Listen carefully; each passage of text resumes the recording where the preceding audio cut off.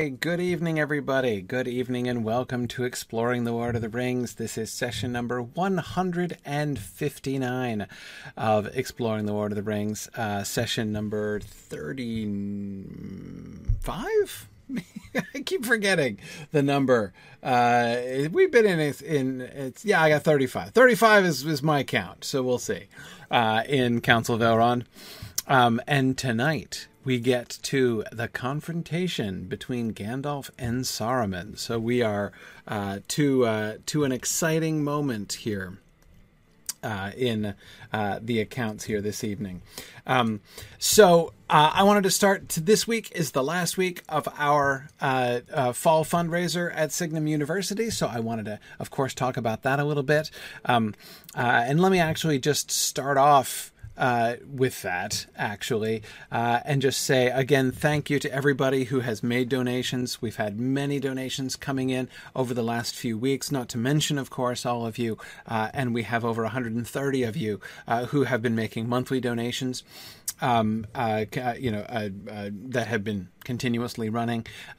Really grateful for all of the support that we've raised over $60,000 so far. Our goal for the year is $75,000, so we still have a little bit of a ways to go, but we are getting close to our goal. And as I say, I'm enormously grateful. And I would just ask anyone who watches the show and who really appreciates what we do and has enjoyed this, I would just ask that you would consider, especially I'm speaking also to those who are watching this asynchronously.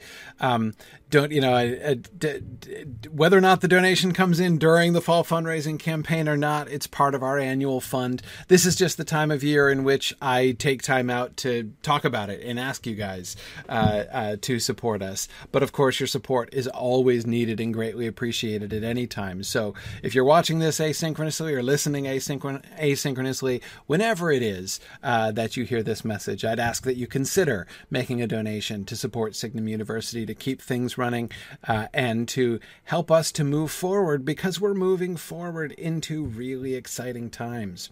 That is the thing I wanted to come back to. I've been talking for the last 3 weeks about different problems that confront higher education. These are all things that Signum University has either set out to try to make a change in, or things that we just, by the nature of the kind of organization that we do, we have established a new species of university. Some of these issues we've just sort of avoided. Today and tomorrow, during my Wednesday night class, the last 2 of my 10 problems that I have been wanting to emphasize are not problems that confront all of higher education. Well, they're endemic to all of higher education, but they're not necessarily problems that are pushing universities to the edge of bankruptcy or anything like that. But they're still serious and pervasive problems. And both of them have to do with the humanities and the teaching of the humanities. And this, of course, as you probably know, is the area that Signum is primarily moving into. This is where we feel most clearly our call for intervention, essentially, where we feel we can make the most focused difference in higher education moving forward. And we're really excited about our new humanities initiatives and what we have begun to accomplish and what we're going to accomplish. But just to kind of contextualize a little bit about the humanities problem that I'm talking about, this has its roots not in anything that I've perceived lately. It has its roots back in problems that I had since I became an English professor, basically. There were a lot of awkward conversations that I recall from my earlier days as an English professor with students, and especially with students' parents. I often was an advisor to incoming first years when they came to the school, and they're trying to decide what courses to take and what majors they might want to pursue. And many of them, of course, who were paired with me because they had expressed a potential interest in majoring in English. And so sometimes especially, at the beginning of the program, I'd be sitting down with their parents and talking about majors and what they should be doing and all that kind of thing. And the parents were often hostile to the idea of their children becoming English majors. And of course, the question that they would ask when trying to, decide what, help their kids decide what they should major in was, well, what are you going to do with that? Right? Now, I found this conversation always very frustrating. I was frustrated by it, but I have to admit that I didn't at the time see the full significance of this, like the full implications, both of this question that people were asking and of the whole sort of situation that created it. My initial frustration was just in trying to answer the question, and the frustration comes from the irony that was always perceptible to me. Right, where on the one hand, the question of what are you going to do with an English major seemed to me like an almost ridiculous question. Like, what can't you do with an English major? The kinds of skills that you develop as an English major, as any humanities major, are almost universally applicable. I mean, these skills are absolutely they will help you in anything you do. I mean, the ability to be a clearer communicator, to be a good and thoughtful reader, the kind of emotional intelligence that you build. There's so many of these really important people skills that are developed by the humanities in general and by English majors in particular. And it was just so obvious to me that there is absolutely nothing that your child could do where these things would not be an enormous benefit and an enormous advantage to them. So on the one hand, I felt like the answer is just obvious. It's like a no-brainer. But at the same time, it was equally clear that the context of the question was not how can the skills learned from the English major be broadly applied? The question was really, what job specifically does this major qualify or prepare my child for, right? What jobs... What career doors are going to be opened by the mere fact of being an English major? And that, of course, is a much more awkward question, right? Because the answer is not very many. And those that it does open are not actually very highly paid either. It was frustrating because there was like the answer that I tried to give and wanted to give and genuinely believed in. And there was the answer that, there was the question that the way that, anyway, it was just a really frustrating situation. And I was at the time feeling like the whole situation was kind of wrong-footed in some, that like my whole discipline, the whole situation was just kind of like happening on the wrong premises, on the wrong foot. And, but I didn't have a clear answer to it. I didn't have a real clear understanding of why I was so frustrated by that. Since then, I've come to understand it a little bit better, because I've come to see the bigger picture a little bit and how this fits in with the state of higher education right now. And this is why I included this, not only because it's an important part of what Signum is doing and building as we move forward, but also because there was... as I say, I've come to a bigger understanding of how this fits into some of the general problems of higher education. So my the bigger problem really is that higher education has become increasingly to mean what a higher education degree is, or how it's understood by so many people, is preparation for a particular job. Higher education is simply job training. essentially, right? You get a degree, not in order to educate yourself, not in order to improve yourself, not in order to, provide yourself with, an array of resources, which then you can apply in various different ways in order to shape your own career. Thinking what that word actually means, right? Like the path and trajectory that you're going to follow through your life. That's no longer how people view it anymore. Now people view it as there should be a specific list of jobs that you will become qualified for if you get X degree, whatever degree it is, whatever major it is that your, field of study you're looking to pursue. That has become the way that people tend to think about higher education. And let me just say, I'm not making fun of anybody who thinks about it that way. It is very understandable. This is a situation that higher education has created by its high tuition levels. What they ask, the financial input that they ask from families is so high that families are right to say, what is my return on investment? If I am going to pay this much, if, my kid is going to accrue this much debt, it had darn well better be worth it, right? Show me the money. Show me where this is heading. And you better show me a straight path, right? I want to know if I'm going to pay this much money, I want to know that it's going to be worth something. I want to know exactly how this is going to lead me directly, lead my kid directly to a place where they can earn some serious money in order to, begin to recoup the debt from their education. That's a very natural and really an entirely sensible question to ask, but it has created this very significant shift in the market of higher education. And there are many implications of this, but one of the problems, one of the major issues that it has created is this problem with the humanities. The humanities have been put, therefore, into a really awkward position, right?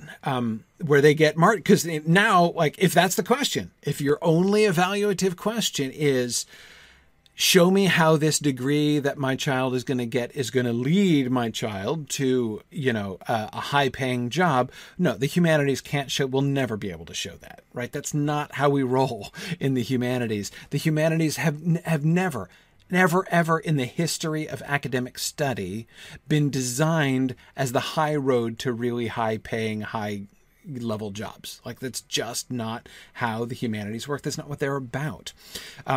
We think about what the role of the humanities always was, right? The humanities have always been understood to be essential, right? That's where you start. Go back to the medieval liberal arts, right? The trivium, the first three of the 7 liberal arts, grammar, logic, and rhetoric.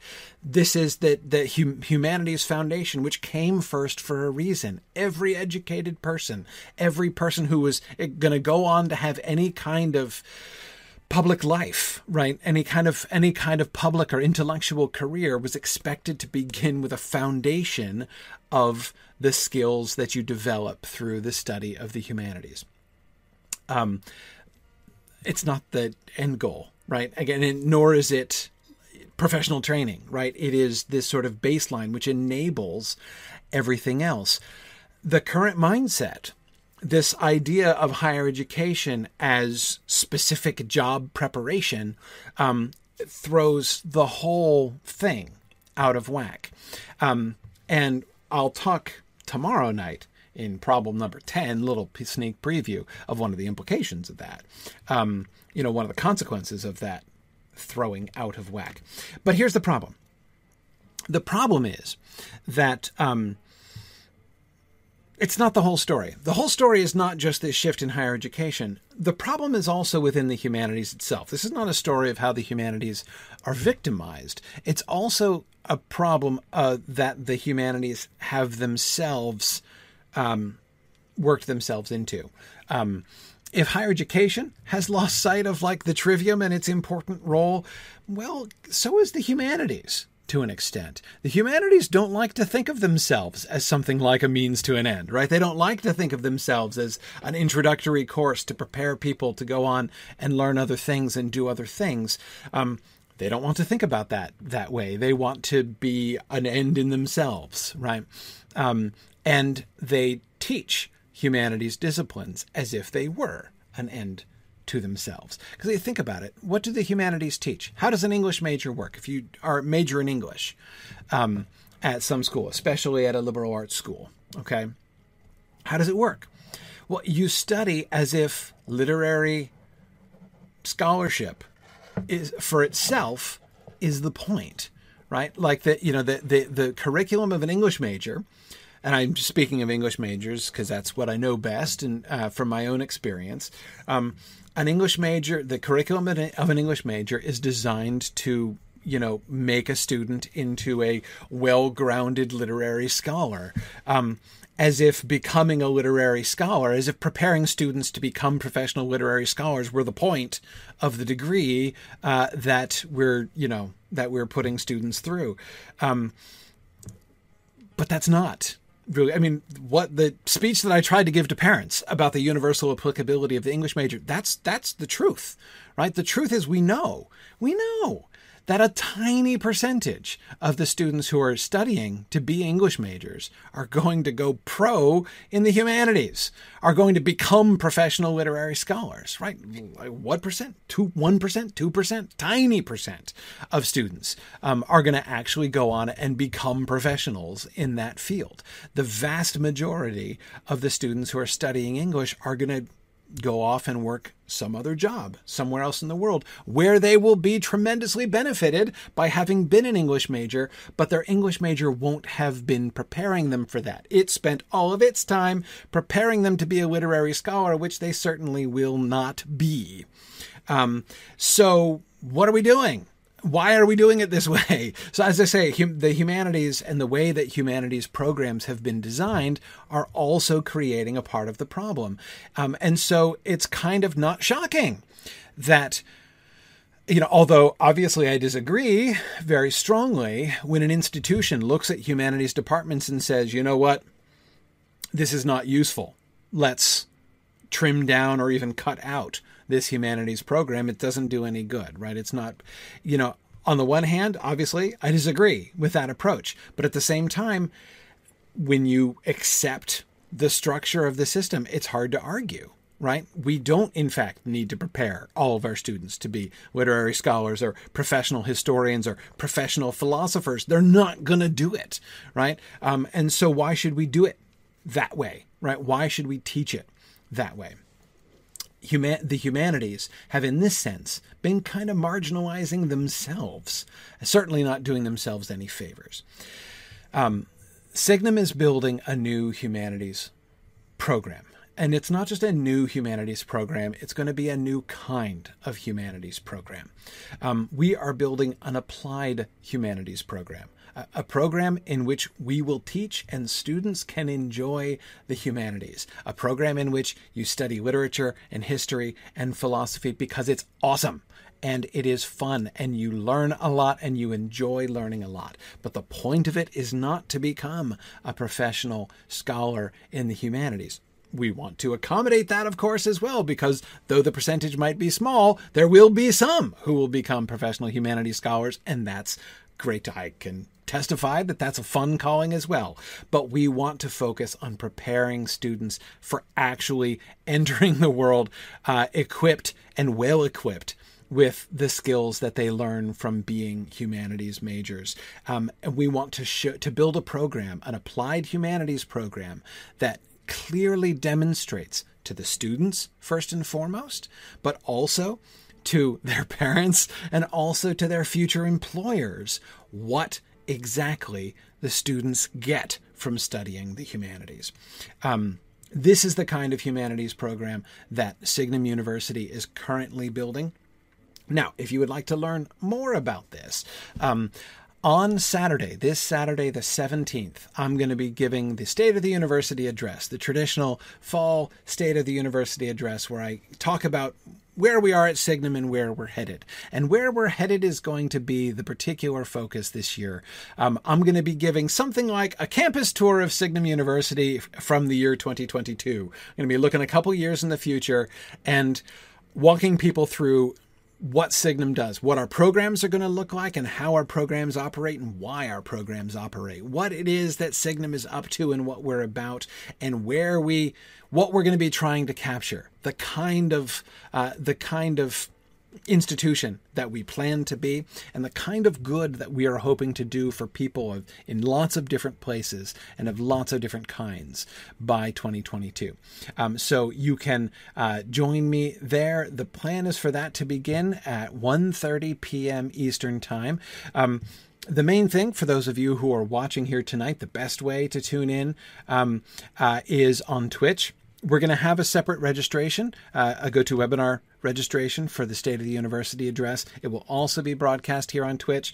That will be the second session of so that day, the 17th, is the day, of course, of our fall fundraiser, end of fundraiser celebration webathon, which I've done for this is, I think, the 8th annual webathon that we've done.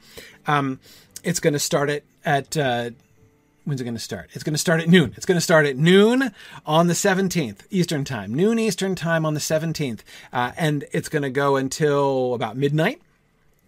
And we're going to do lots and lots of different things. We're going to do some very serious things where we're talking, like the State of the University address, where I'm going to talk about where Signum University is headed. Before that, we're going to do some open public courses, mini courses from our Signum Path course. So you've heard me talk about our Signum Path program, and our new humanities-based professional development program. And if you've never gotten a chance to really see what our PATH program is like, I encourage you. 2 of our faculty are going to be doing little mini courses based on some of the courses that they are actually teaching in our PATH program. So you can get a free taste of what our PATH program is like, just to sort of see what it's about. That's going to start at 12:30 p.m. Eastern Time. And then the State of the University address is going to come after that. And there's going to be a bunch of other things that are going to be happening in the day. I'm going to be doing a Tolkien trivia contest. I'm going to be doing, we're going to do a live audience reading of an episode from the Film Project. So you can, we're going to do lots of audience participation, and that's going to be fun. We're going to watch a movie. We're going to watch a movie together, a Halloween movie together. We're going to do all kinds of things. It's going to be a fun day. And of course, I will also end with a Lotro stream, and you can watch Wigand, my main character, heading off into Mordor for the first time, crossing the boundary into Mordor for the first time ever. Anyway, that's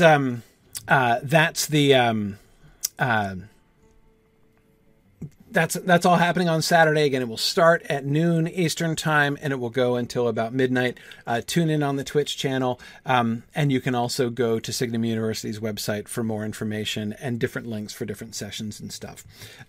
So there we are. Okay. Cool. All right. That's what's coming up. And thanks for talking about that with me here. Is my character going to run into Mordor as a chicken for the first time ever? No.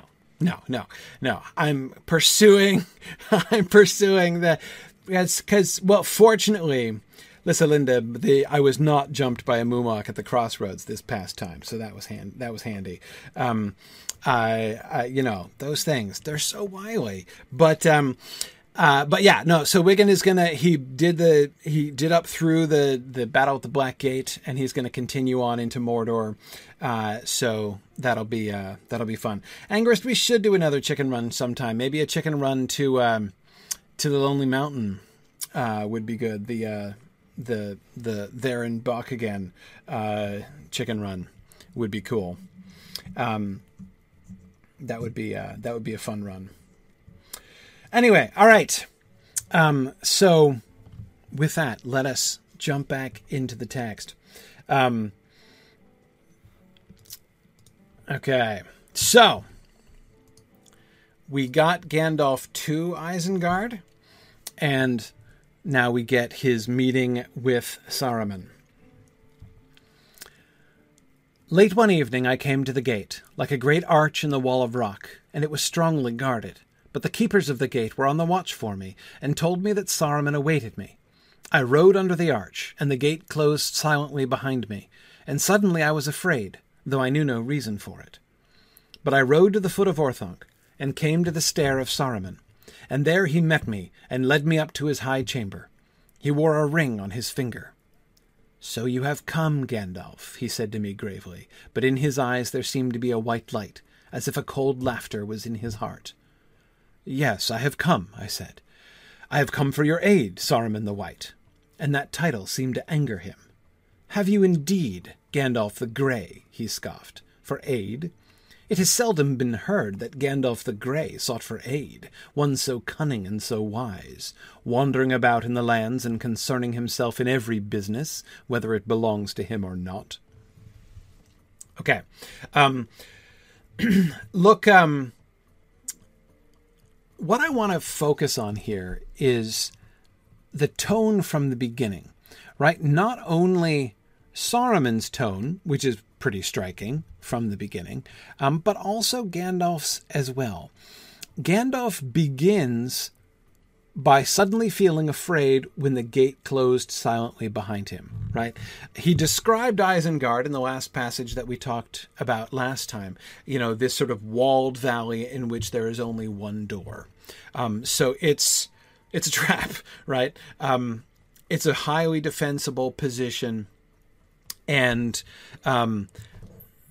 it's like he has this sort of insight that on the one hand, it was designed, of course, to keep out enemies, but if it had been designed to be a prison, it would also do a pretty good job at that as well, right? He knew no reason for fear, he says, but he was afraid. He doesn't stop to analyze the fear exactly. Now, and here the thing that I would emphasize, one of the things that I take from this is to remember that to this point, everything that he knows about Saruman, his reason has no cause to believe anything ill of Saruman or to suspect anything bad about Saruman.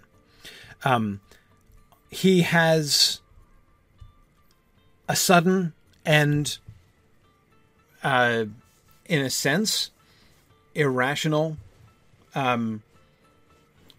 fear. Yeah, I agree, Angrist. Trusting the sense of impending doom is often a good idea. But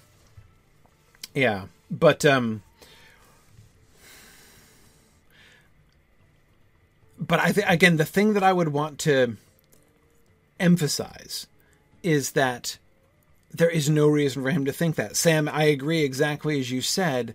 At the time, he probably slapped himself on the wrist for thinking something like that. Yes, exactly. Like what, he feels afraid and is like, this is Saruman. What cause do I have for fear? Why should I do him the injustice of, giving in to this kind of feeling, right? I mean, and this is, of course, significant, it seems to me, because this is the second time we have seen, this issue arise with Gandalf. And of course, the first time it indirectly involved Saruman, and the second time, of course, here quite directly. A shadow fell on his heart about the ring. He didn't have any reason for it, no clear reason, especially at first, right? I mean, he didn't even know, he had no reason to know that Bilbo's ring was even one of the great rings I mean, right away, like as soon as Bilbo got it. Gandalf says that a shadow fell on his heart soon after Bilbo found the ring. He knows no reason for that. It doesn't make sense. And even once he does have concrete reason to suspect that it's one of the great rings, because it gave long life to a mortal, he has reason to think it's one of the great rings, but his reason still tells him it can't be the One Ring, because Saruman knows that it isn't, right? It has been somehow revealed to him, to Gandalf, to Saruman rather, that the one is out of the picture. So he knows that it can't be true. Just as here, he knows Saruman is an ally. He knows Saruman is his boss, right? Not exactly his boss. That puts it on an inappropriate footing. It seems fairly clear to me that Gandalf and Saruman are more like peers, but yet Saruman is the head of his order, right? But he's not like his liege. I mean, it's not like he owes him, fealty or something like that. He's not his sworn man, it's like a faculty postdoc situation for Thales, or even like a, tenured faculty member and department chair situation, right? Yeah, exactly. It's that does seem to me a pretty good parallel for it. They're basically peers, but Saruman does have a position of authority anyway. But that's not even the point, right? The main point is that he has no reason. He knows no reason to distrust him. He knows no reason to distrust him. So once again, now I hear a couple of you are pointing out that, of course, he's telling the story after the fact, so it's conceivable to imagine that his adding in the sudden fear, like the foreshadowing of his fear, could be a sort of poetic technique, right? In order to emphasize to make some foreshadowing and to sort of build the drama of the story and hint at what's to come. But although it's, one can't rule that out entirely, to me, it is significant that we see Gandalf, or rather we hear Gandalf, because this comes from his own testimony again. We hear Gandalf once more having a feeling which is not only not linked to reason, but is actually contrary to his reason. Correct, of course, in both cases, it turns out to be right. And that his reasoning, which conflicts with the feeling, turns out to be based on faulty premises, right? It turns out Saruman is not, in fact, his ally, and he does have reason to fear that he does not know of. And, of course, it turned out that there was a very good reason for the shadow falling on his heart about the ring.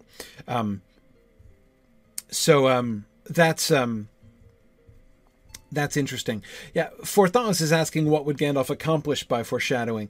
Part of it, Forthalis, would just be good storytelling, right? To sort of build this sense of suspense and the dread at the coming treachery in his hearers, but at the same time emphasizing his or their own folly. Forthalis seems to me a really good theory there as well. That if he depicts himself as walking deliberately of his own will into a trap that he really, in retrospect, should have known was coming, that does seem to be the kind of story that he's wanting to tell here, right? He is not making himself look better, right? If anything, he's making himself look worse.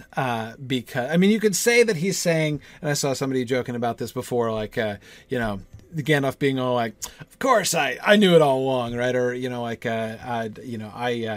I really suspected what was happening. But again, as Forthalis, I think, points out, that doesn't make it better. That makes it worse, right? The story. I mean, his own actions therefore, are even worse if there were some reason to think that he would have or should have known, all along. As Mike said, his making himself look worse adds to the credibility of the story. Yeah, exactly. Good. Yeah, Green Great Dragon says bad storytelling is all of the facts and none of the flavor. Yeah, exactly. But anyway, like I say, this trend is interesting, and especially since, as I say, Saruman is actually involved both times, and that by itself suggests a kind of an interesting pattern, right? His rational mind, his rational analysis of the situations, both of the ring, of this random ring that Bilbo found first, and secondly of his safety in Orthanc, right? Both of those are premised on Saruman, or premised on things that Saruman has taught, right? In other words, these rational structures, which his heart rebels against is not quite right, but with which his heart is not in sync, right? Those things come from Saruman, right? So we have this picture before we begin their confrontation of Gandalf as sort of the intuitive one, and Saruman associated with reason and rationality, right? And of course with false rationality. Mike, I do agree that in some sense, of course, Gandalf is believing something to be true because he wants it to be true. Of course, that's one of the things that Saruman's lies are based on, right? His lie about the ring, based on the fact that lie was very likely to be accepted, not only because of his own very significant authority, right, that he was wielding in order to get people to believe that, but also because they wanted to, right? He knew that there would be an additional temptation, the relief, they would want to believe what he was going to tell them. So that's certainly true. Oh, hey, Michael, Tobias, great. I don't know if you're new tonight, or I think I don't recognize your name very well here. So welcome. Little tip, shorter. It's harder for me to read a block like that during the middle of class. So shorter things, multiple short things are easier. Yeah.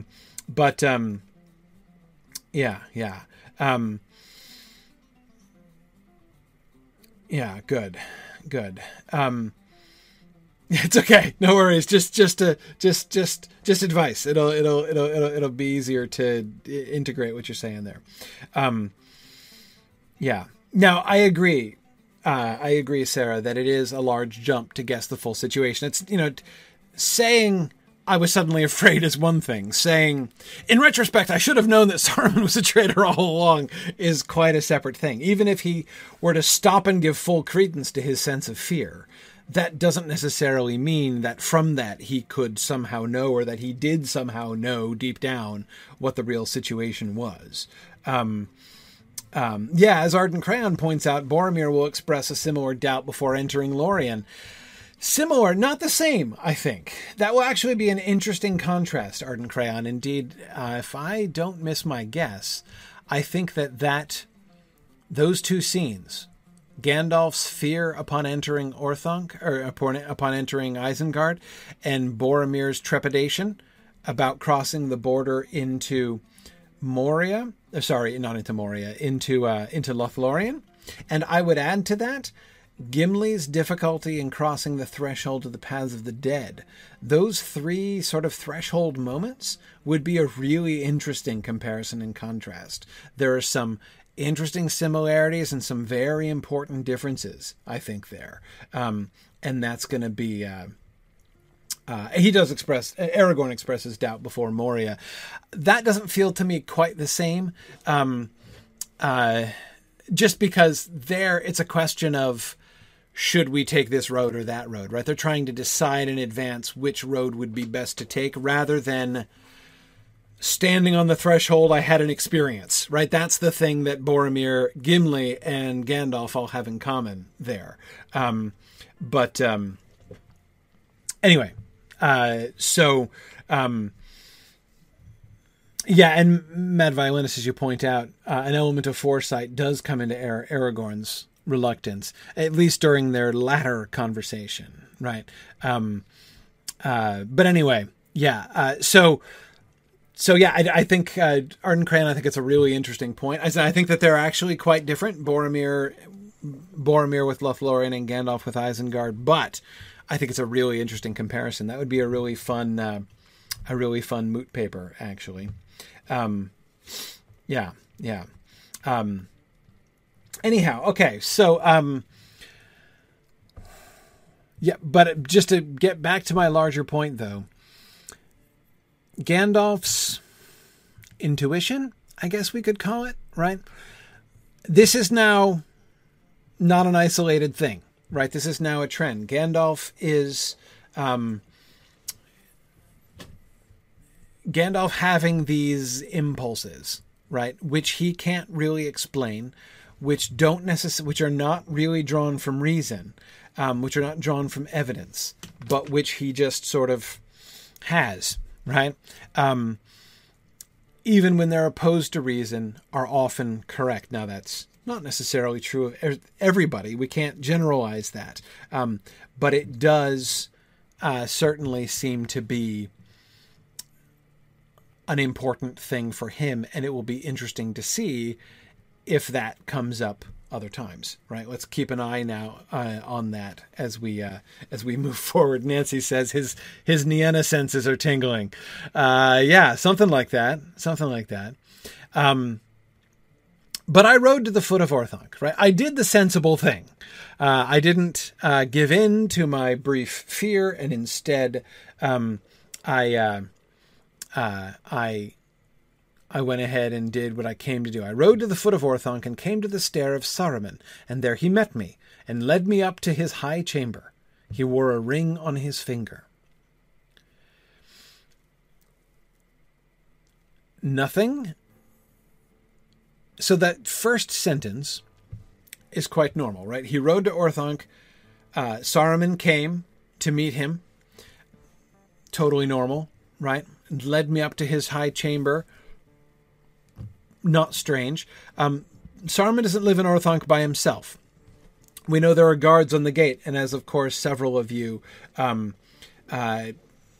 pointed out, almost certainly those are not orcs, right?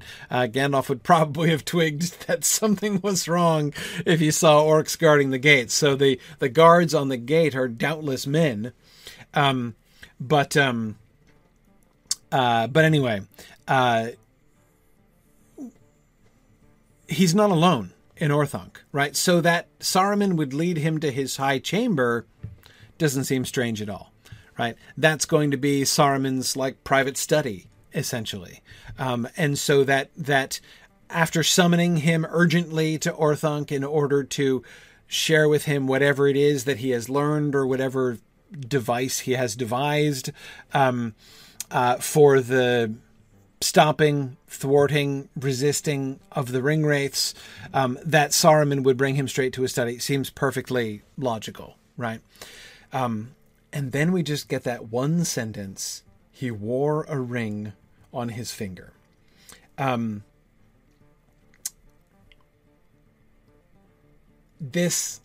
Several of you are asking about this.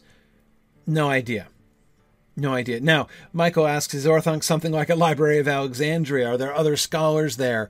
No, it's private. It is privately held. He is the warden of the tower.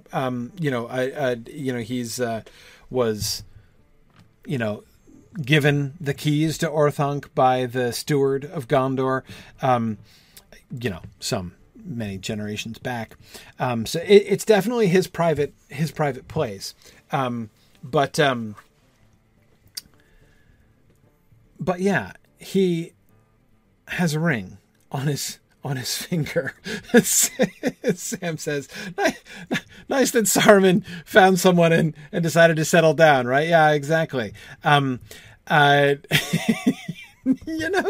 never once thought of that reading that line, right? Gandalf sees he wears a ring on his finger and says, ooh, dish, Saruman, like, who is she? Yeah, no. But, yeah. But it's an ominous sentence. Ominous because it's so tantalizing. We've already been told that Saruman has primarily been studying the Rings of Power. That's been established. Gandalf has already mentioned this and talked about the White Council meeting where Saruman spoke about this and everything.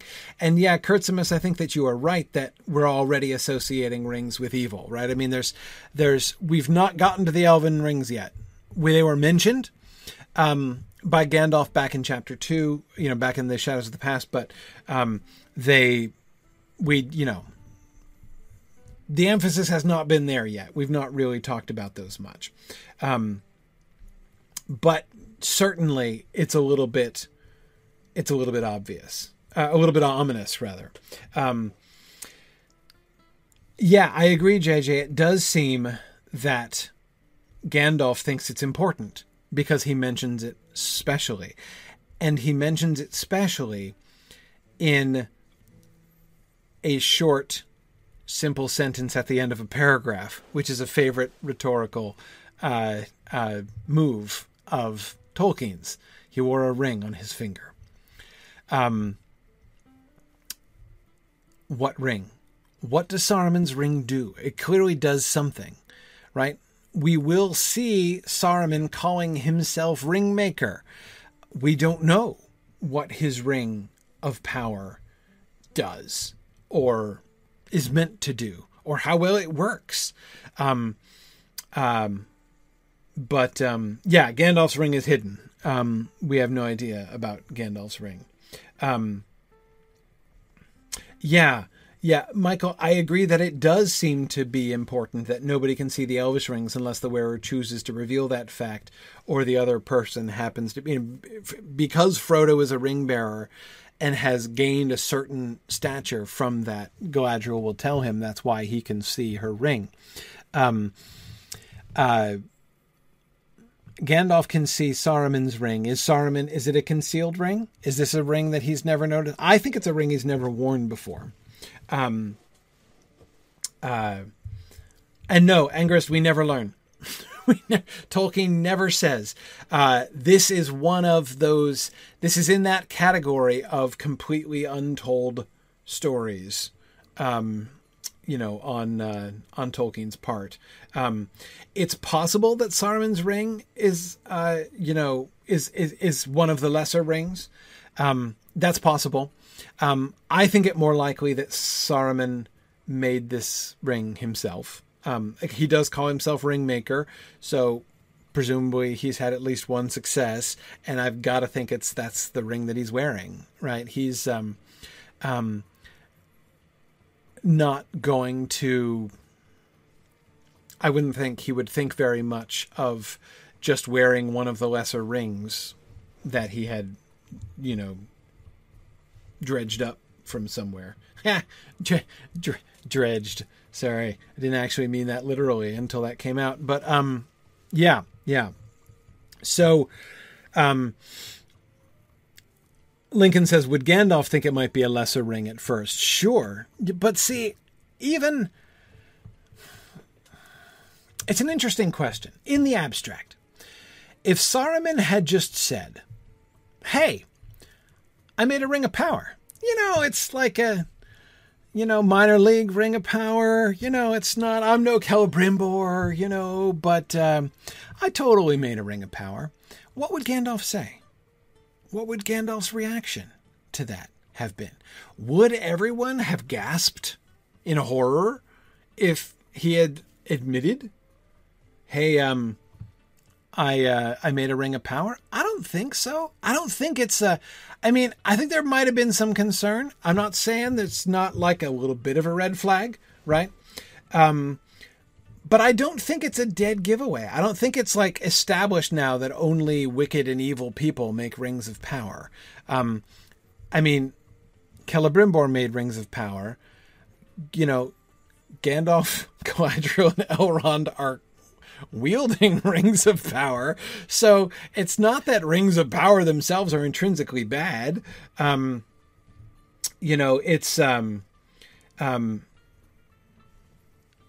He's been known, Saruman, everyone has known he has gone in for ring lore, right? That he has been studying the lore of the making of the rings of power. If he moved from abstract study to praxis in the whole ring lore question, would that show that he had gone completely off the rails? I don't think so. I don't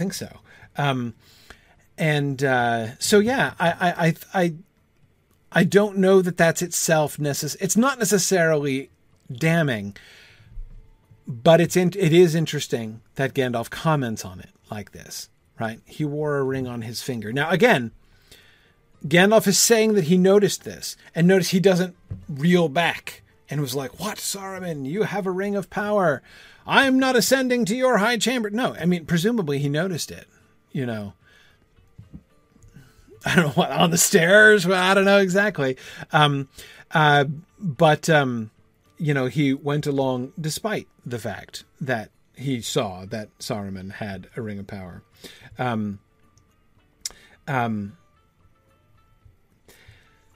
So Fourth Dauntless, when it comes to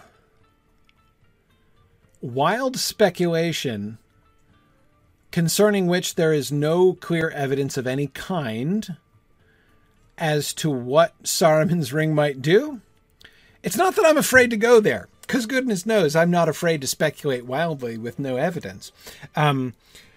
But I think, Tomas, JJ, I do suspect that in retrospect, Gandalf is pointing out the ring because he noticed it beforehand, but he only understood its full significance in retrospect. So I think that that's why he's pointing it out, so that his listeners can have that same experience. What does the Ring of Power... If you were Saruman, what would you want your Ring of Power to do? Angrist and... somebody else was suggesting Emily were both suggesting that it sort of amplifies the power of his voice. That I can easily imagine. I could easily imagine Saruman making a ring that he already exerts his power to establish power over others, to establish a kind of dominance over others. So he is, and he's doing this in a big way, right? Not just in private conversation. There are two things that Saruman is doing with the power of his voice now, which are different than he's ever done before. One, he is exerting power either by proxy or over long distances, right?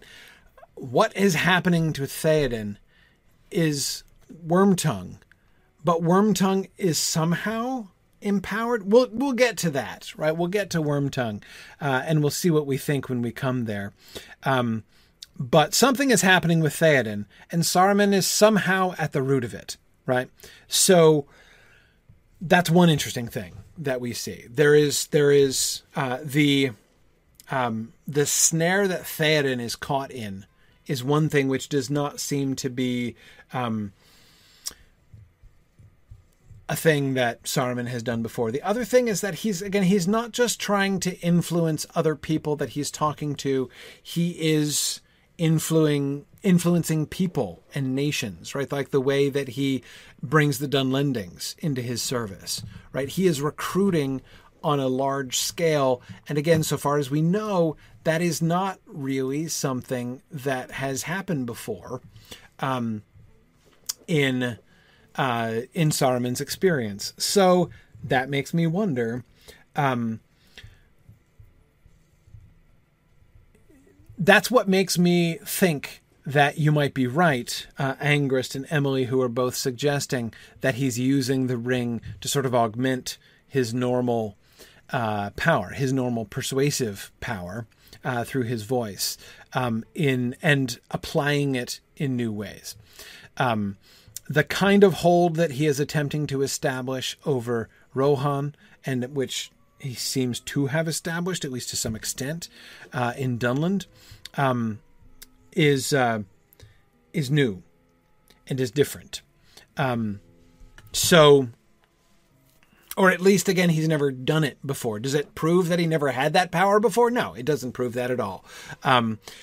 But we have the sort of correlation, right? The correlation between him exerting his power in newer and bigger ways than he's exerted them before, and also he made himself a ring of power. Those two things are correlated together. That doesn't prove causality, but there we go. It is possible, Bricktails, that the ring of power has something to do with his Uruk-hai breeding program. That is possible. Yes, that... Right, yeah, Trifle is saying it reminds him of the hold that Sauron has on his armies, to the point that some of Sauron's orcs kill themselves when Sauron's hold is removed. Yes. Right, like that. Like that would be a kind of thing that he might want to emulate. Yeah. So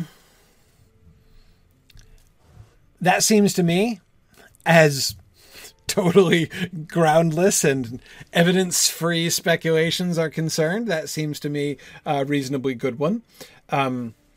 I wonder, Mike is thinking, could it maybe help him assert control over his Palantir? Or Mike, could it be designed to help to defend him? That would be my second choice. My top choice as to what his ring does, if I had to guess, would be the augmentation of his voice. My second guess would be defense. He has power while in Isengard to repel the Ringwraiths. He can stand up from Isengard. He can stand up to them. Has he been trying to defend himself from Sauron? Does he want to free himself from Sauron's control, and the ring is attempting to help him with that? I'm not sure. I think that's yeah, exactly, Matt, just that. So yeah, that's also possible. It's kind of a distant second for me, but that would be my second guess. Be just, again, trying to associate the power of his ring with anything else that's mentioned about him, essentially. But, okay, anyway. Now back to their tones, to the tones of their words. "So you have come, Gandalf," he said to me gravely.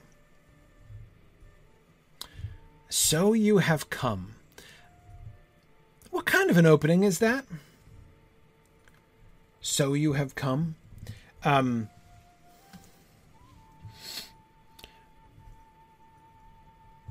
He's expressing to Gandalf his own skepticism that Gandalf would come. I mean, he's opening essentially with an insult, right? "So you have come. Oh, you came after all," right? To when someone comes to you for aid, right? To acknowledge that by saying, "I'm surprised you came." Right? "I didn't expect that you would actually be so wise as to come." That's aggressive, right? Insulting from the beginning. "So you have come." The contrast between the gravity of his tone and the cold laughter that shines in the white light in his eyes makes it clear, seems to me to make it clear that he's toying with Gandalf. So you have come, Gandalf. Because again, the words there it's not just a mock, right? It's not literally the same thing as saying, I didn't think you would come. I do think that's a subtext of that statement. But explicitly, what on the surface he is saying is, the moment has arrived, so you have come, right? I mean, if you followed that up with a cheerful smile and a hug and said, just as I hoped you would, it would sound perfectly fine, wouldn't it? Right? So this kind of grave celebration of the moment, right? Yet with that undertone of mockery. And then the contrast, right? He is making fun of Gandalf, from the get-go. Yeah. Exactly. Valori says, oh, look who shows up for Thanksgiving after all these years. Yeah, exactly. Whereas Lepilia says, like when a teenager comes out of their room, oh, you've come out to join us. What a surprise. Yes, exactly. I have heard exactly that kind of thing in my house. Yeah. And Arden Cran, I agree. I think that there is another subtext of the cold laughter of, you actually fell for that. You're even dumber than I thought. There's a triumph there, right? A mocking triumph. I suckered you into coming and you fell for it. But Gandalf's response, yes, I have come. I have come for your aid, Saruman the White. And that title seemed to anger him. What is Gandalf's move here? He's speaking very formally. Yes, I have come. I have come for your aid. Who talks like that? Under what circumstances does somebody talk? Gandalf doesn't normally talk like that. Yeah. And Drakon, yeah, let's keep that in mind. Let's not forget. We'll come back to it. But let's not forget the white light in Saruman's eyes. I agree. I would have expected, right? It's the kind of thing where if you had just said, without me reading the passage, right? A light shines in Saruman's eyes. What color is it? I'd have guessed pale as well. A pale white was in his eyes, right? Just like the pale light is a disturbing light, right? In Gollum's eyes, for instance. Yeah, so, JJ, it seems very likely that Gandalf is trying to be respectful and deferential. Probably sincerely so. I can't help but feel he's laying it on a little bit thick. I mean, maybe that's unfair. But it seems a little pointed. Yes, I have come. I have come for your aid. Saruman the White. Using the whole title. And keep in mind, he is anti-reciprocating there, right? You know, it's like when you're writing an email in a business context and you're not sure how to address the person. So you start off going really formal, but if you're responding to an email that someone else has written to you and they sign themselves by, a short version of by a nickname, essentially, then you feel confident in addressing them by that nickname since they signed themselves that way, right? You're kind of picking up on their cues and Gandalf does not do that. Saruman didn't call him Gandalf the Grey. So you have come, Gandalf the Grey, right? He doesn't establish that to him. So you have come, Gandalf. Informal, right? There's something there, right? I think that Gandalf can probably perceive the difference between the gravity of his tone and the laughter in his eyes. But Gandalf chooses to hike up the formality and call him by his whole title, Saruman the White.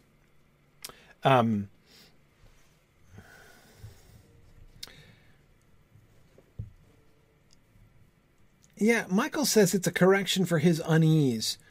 That seems very likely to me. Now, Rowan, that's a really good question.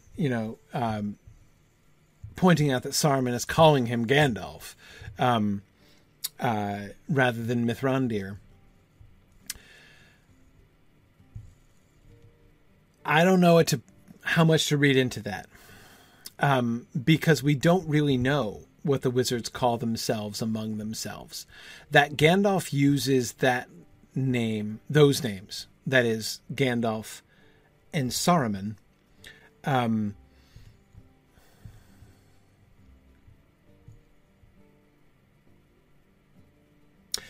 Okay, yeah, it's right. Angus, I was going to raise the possibility of narratorial revisionism for clarity, that Frodo as narrator is using those two terms. But I think that there's another explanation. Saruman is that wizard's name among the Rohirrim.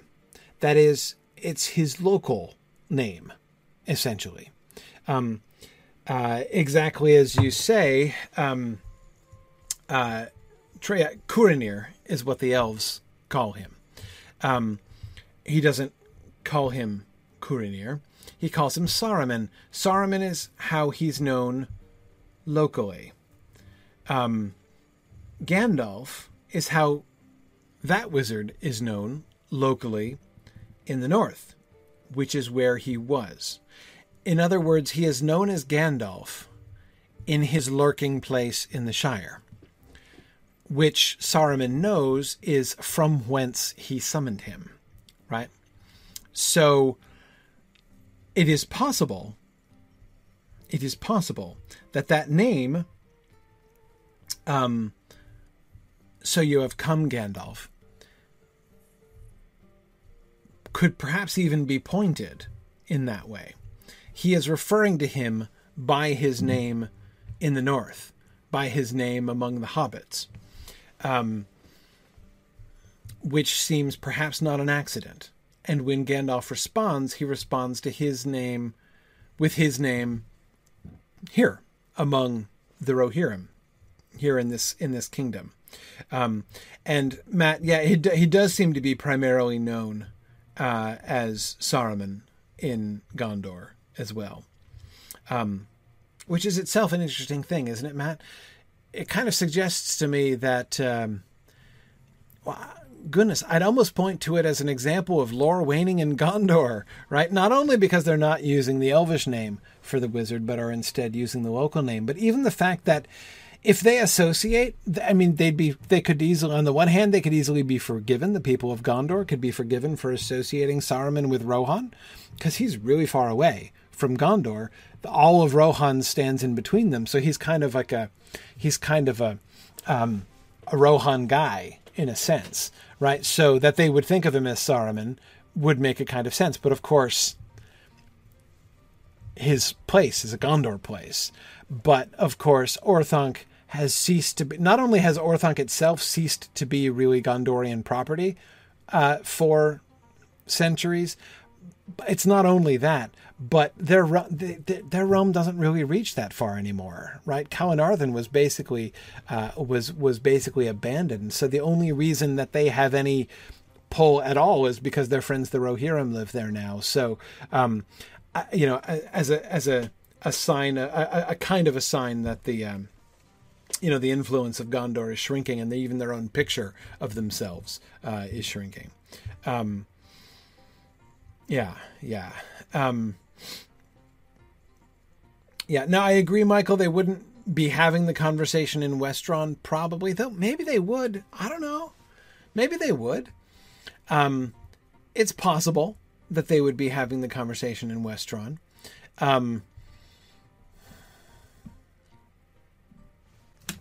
Fun fact.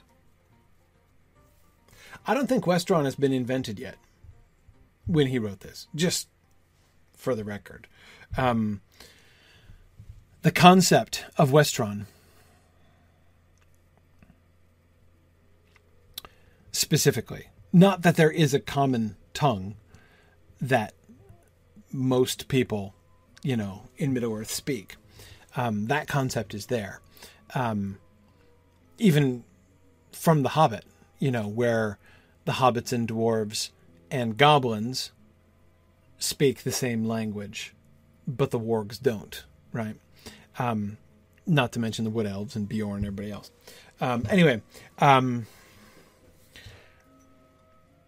So yeah, Westron I don't think exists yet. Westron, of course, is derived from Adunaic, which was not yet a glimmer in Tolkien's eye. Tolkien started to write Adunaic, started to make up the language of Adunaic, the language of Numenor, from which Westron is derived. Later. During one of the breaks that he took 2 breaks. There were 2 interruptions to the writing of The Lord of the Rings, and I think it was during the second interruption. So not the interruption that happened after they got to Balin's tomb, but the interruption that happened when it was like time to really describe the war. When Gandalf and Pippin were going to Minas Tirith and Tolkien hadn't worked out the trip of Frodo and Sam and all that stuff in that time. So Frodo and Sam are in the Emyn Muil, and there's the second hiatus.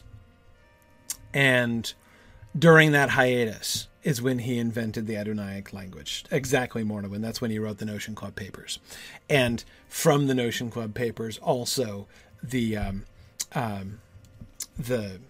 new Numenorian stuff. This is the stuff that's in Sauron Defeated. We talked about that in the Mythgard Academy a while back. Last year, I think it was. But yeah, so just no. So just for the record, Westron doesn't exist yet as a language concept, specifically in Tolkien's mind by this point.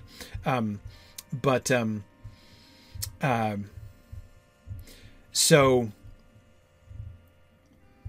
good.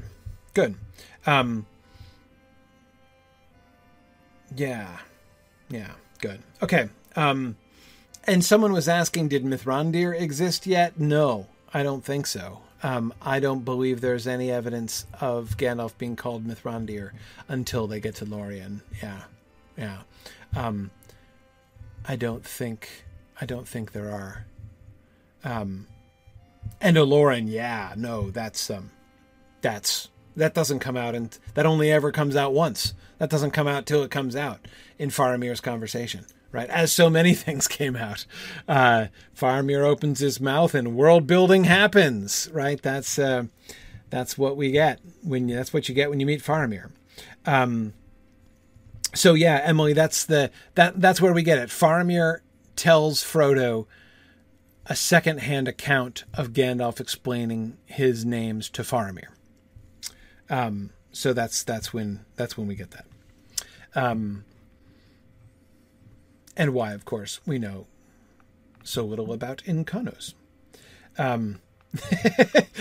Nancy wants that on a t-shirt. Faramir opens his mouth and world building happens. Yeah. Yep. Okay. Sorry, I'm getting a little bit sidetracked now with the names. So I mean, mostly they're calling each other this because these are their names. I mean, they don't have other names yet. I don't think there's any reason to think that either one of them has other names at this point. But looking at it in retrospect, after their other names are established, I still think it forms an interesting kind of pattern. especially if, and it works for me especially well, I think, if the association of the Gandalf name is made with his lurking place in the Shire. Okay, good. Yeah, Matthew is confirming my sense that Mithrandir did not appear in the text until Lothlorien. Yeah, I was pretty sure of that. Okay. So back to his use of the title. He's uncomfortable. He perceives that there's something happening. He perceives there's irony, right? There's irony in Saruman's words. Irony which he's uncomfortable with. Gandalf is uncomfortable with. Yes, I have come. I have come for your aid, Saruman the White. The first is just a response. So you have come, Gandalf. Yes, I have come. And then he reiterates it and turns it, right? I have come for your aid, Saruman the White. Yes, I've come. I've come here for good reason. I've come here to get help from you because help is needed and you've offered help.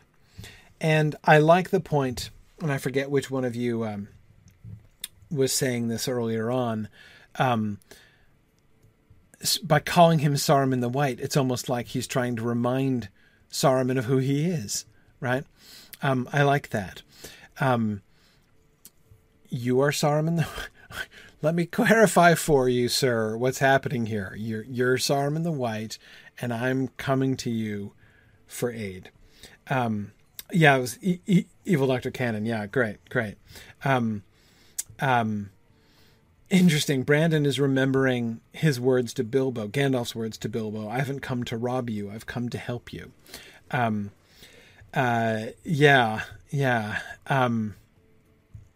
That would be an uncomfortable, or Brandon, is he looking for that kind of reassurance from Saruman here? Yeah, but, right. Ambrosius is wondering, you still are Saruman the White, aren't you? Right. Like just doing a little identity confirmation there. Right. I've come for your aid, Saruman the White. A code has been sent to your cell phone. And yeah, I mean, this is you, right? And that title seemed to anger him. Gandalf's impulse to add the title pays off immediately, right? The use of the title angers Saruman. Was he testing him here? Was he trying to see if he could get this kind of response from Saruman? Yeah. Nancy, the color designations, I've never really felt like I understood the color designations. It's easy to imagine it, and I think most people do imagine it, as being something like colored belts in karate. You get your brown belt and then your gray belt and then your white belt, apparently, if you're a wizard, right? That's the natural way in which a lot of people seem to accept the titles, right? I am not sure that that's what that means at all. The thing that, where does blue fall? Who knows? Who knows exactly? But then again, I tell myself, somebody who has never taken karate before and knew nothing about it wouldn't necessarily know whether a green belt was higher than a yellow belt. So, there's an arbitrariness to the system, certainly from the outside. So, who knows? But the thing, of course, that primarily gets people thinking in this direction, that it's a rank as well as a title, is Gandalf's promotion, right? That when Gandalf, comes back, he is the White now, right? And so therefore it seems pretty clear that the title the White means the one who is the boss. So gray must mean, therefore, the one who is not yet, but fairly close to the boss. And I think that that's possible. But I'm still not 100% sure that that's exactly what it means, that Gandalf comes back as Gandalf the White. Yeah, Michael, exactly. But I'm not sure that it's exactly a promotion. Not in the same sense that getting promoted from brown belt to black belt is a promotion. Exactly. Yeah, WKU, is it a promotion or a replacement? That's exactly. It's exactly what I'm thinking. Yes, Kit, it's more about job description. Maybe it's not that Gandalf comes back and now has been, has displaced Saruman from his position of authority, but rather Gandalf has come back and he's been given Saruman's job. Yeah, that is, I think, what it means. That's what I think what it means when it says that he is Saruman as he should have been. That's what he means when he says that. Saruman had a job. Saruman is not doing his job. Saruman has utterly failed at his job. And when Gandalf comes back, he's not the Grey anymore. Gandalf's job has changed. And notice how it changes, right? Gandalf acts differently when he comes back. His role it's not just that his power is greater. It's not just that, like, Gandalf does what Gandalf has always done, except now he can do more of it because he's more powerful and has more authority. That's not totally wrong, but I don't think that's the only explanation. I think that it is, he had one role. He was playing a particular role when he was Gandalf the Grey, and he does not play that role anymore when he comes back. When he comes back, they needed the White Wizard. Like, the White Wizard had a role, and that role was not being filled. And when he comes back, he's filling that role. He is being Saruman as he should have been. I am Saruman, as you might say. Saruman as he should have been, right? Again, this doesn't mean I've been promoted over Saruman's head.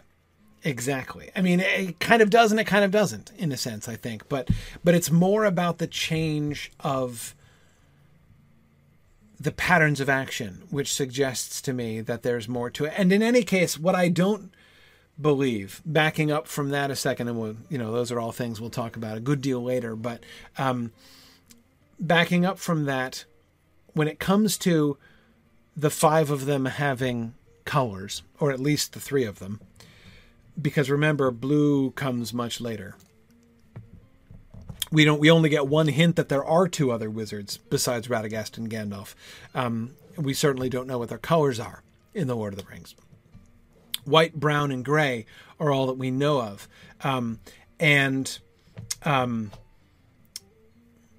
Yeah, as Matt says, it should be noted that Saruman had resigned from his post as well. Very true, right? So that the post of White Wizard was technically vacant, as Saruman had not only failed at, he didn't just get fired, he abdicated, right?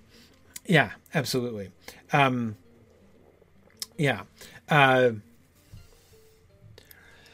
Anyhow, so but what I don't like, what doesn't feel to me quite right, is that white, gray, and brown are hierarchical, are should be understood to be plainly hierarchical. And I mostly say Gandalf doesn't show any indication that he sees Radagast as his inferior, right? Radagast, the mere brown belt wizard, right? Again, I feel that this understanding of it gets supported, ironically, by Saruman's scorn, right? Yeah. JJ, that feels to me right also. That brown applies to Radagast as a color of nature seems to me more appropriate. His connection to the earth, to birds and beasts. Brown seems fitting. Goodness, even in a very indirect way, brown Radagast the Brown as like Radagast being almost like wearing something almost like a friar's habit, right? And therefore remembering St. Francis of Assisi and his friendship with the birds and beasts. It seems to me fitting in more than one way. But again, I don't think it's literal. If it were Ambrosius Aurelianus, it might be because of his pipe smoke that Gandalf is associated with grayness. But yeah, I don't think that it's a power rank. I think it's some kind of identification, right? It is a title. Title is the word that Gandalf uses here to describe it. Saruman the White is his title.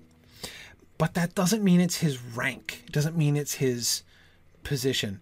And in any case, it seems to anger him. And that, I think, is the thing that's most revealing to me here. That's what's most suggestive. Why should it anger him?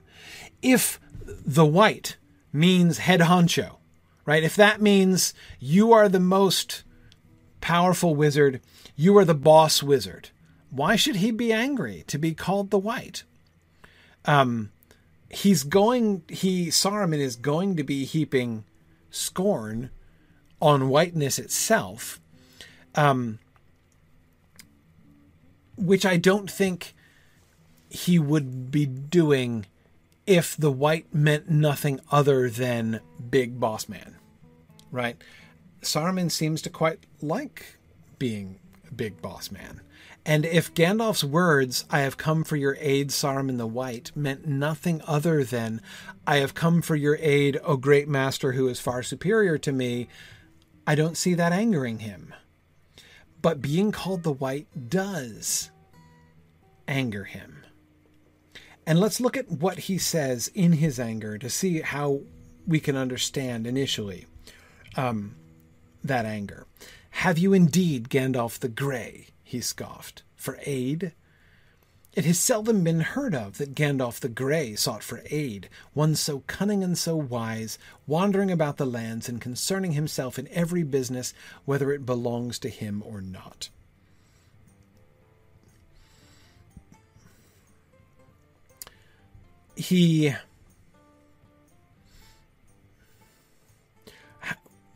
What is his anger showing him? Showing about him here? He emphasizes Gandalf's grayness, Gandalf's title. Now, again, I can totally see how this fits. If you want to hold the idea of the colors as merely a sign of rank, that he's emphasizing his rank as a way to emphasize that Gandalf is inferior to him, right? "Have you indeed, Gandalf the Grey, Gandalf the not white," right? Gandalf the lesser than white is one way to read his emphasis on his title there, right? Of course, he's emphasizing the title because he's throwing it back at him. He's echoing, just as Gandalf failed to echo Saruman's communication level, right? His familiarity level. Saruman is now satirically reciprocating Gandalf's level of formality, right? But he's not just calling Gandalf by his title, he is mocking him for his title, and you can hear that again in the repetition of it. "Have you indeed, Gandalf the Grey?" Emily, I think that's really an interesting way to think about it, that he's going to be revealing that he sees white as a beginning and he has higher aspirations, right? So being called the White, again, it's clearly not a title like Grand Master or something like that, like you are the top of the heap, because he sees it only as a stepping off point, right? This is, he's moving on to bigger and better things than merely being the White. So again, that's why I can't see it as a sign of obeisance by Gandalf, or else Sauron might have turned that differently, right? He doesn't say to Gandalf, "You're darn right I'm Saruman the White," right? "I would think so," right? Glad to see you have such unaccountable and unexpected good manners, Gandalf the Grey, right? Is the way that you might expect him to retaliate if the white merely meant Mr. the Boss of Me, right? Yeah.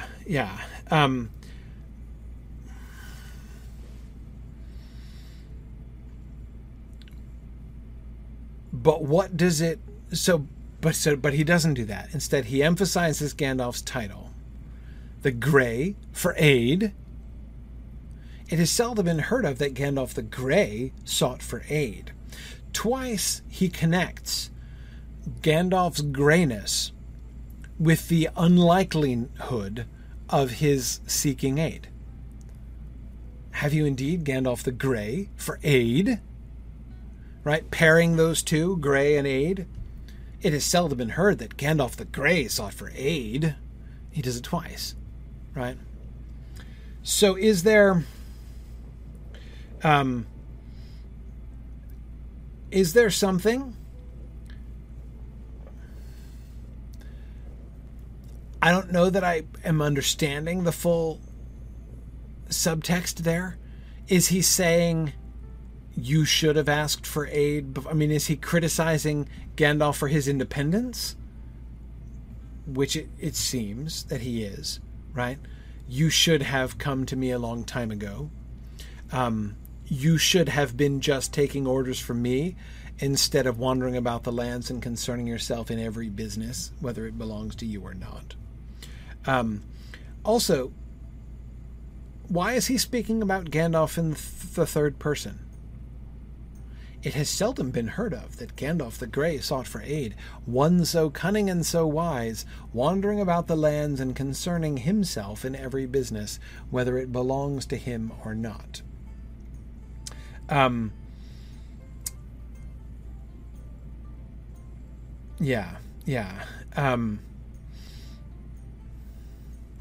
Sarcasm?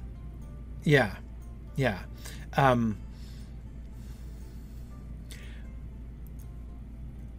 Sarcasm, I think, mocking him for his formality, in part, right?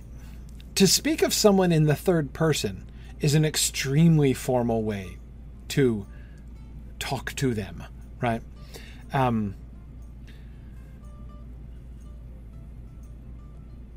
It has seldom been heard of that Gandalf the Grey sought for aid. There's a great exaggeration, a sarcastic exaggeration of Gandalf's formality.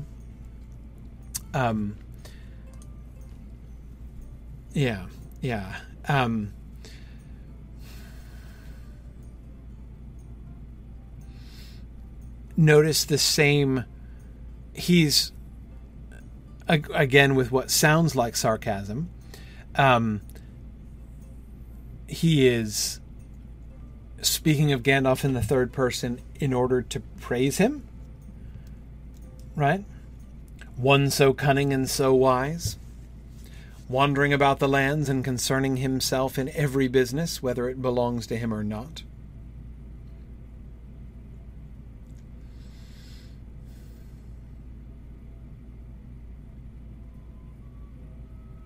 Just had a thought. What if the title... We've been noticing that in all the references to the wizards, there seems the implication that the wizards are responsible for areas of academic study, right? Saruman with the ring lore and studying the devices of Sauron. Radagast with his birds and beasts and his changes of shape and hue.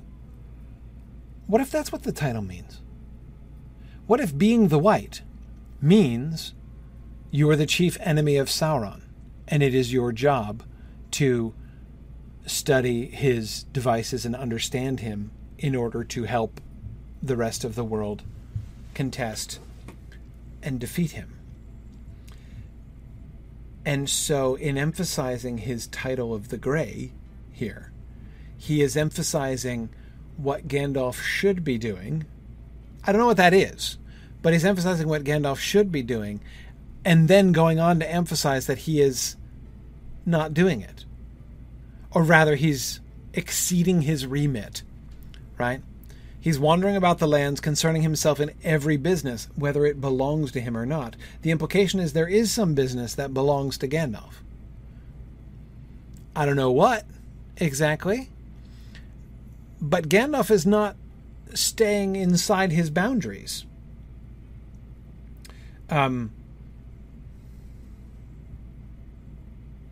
Yeah, fireworks, perhaps. Yeah.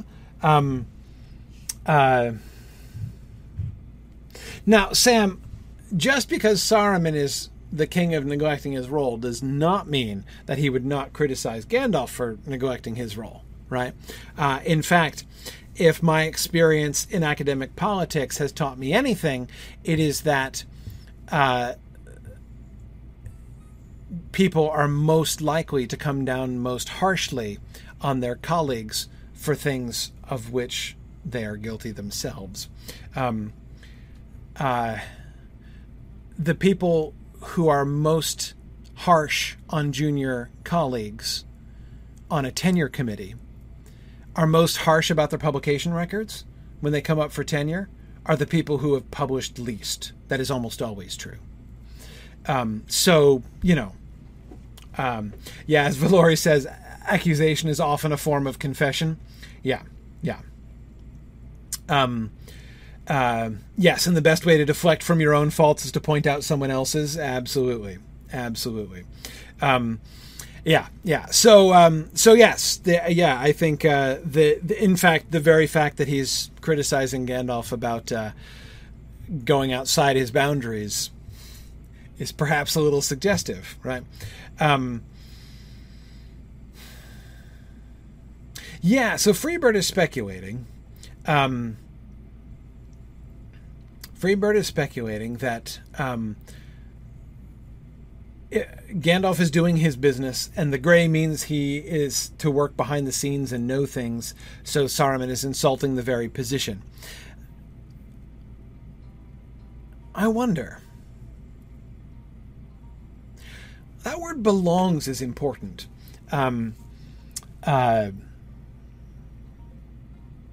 Whether it belongs to him or not. Doesn't that seem like a very conspicuous word? Again, the implication is there is business that belongs to Gandalf. Presumably as the Grey, right? Whatever his area is. Does Gandalf exceed his remit? Does he concern himself in every business, whether it belongs to him or not? I believe it. I don't know exactly what his remit is. I mean, again, we can draw some conclusions, but what does Saruman think his remit is? What's like the formal job description of the Grey?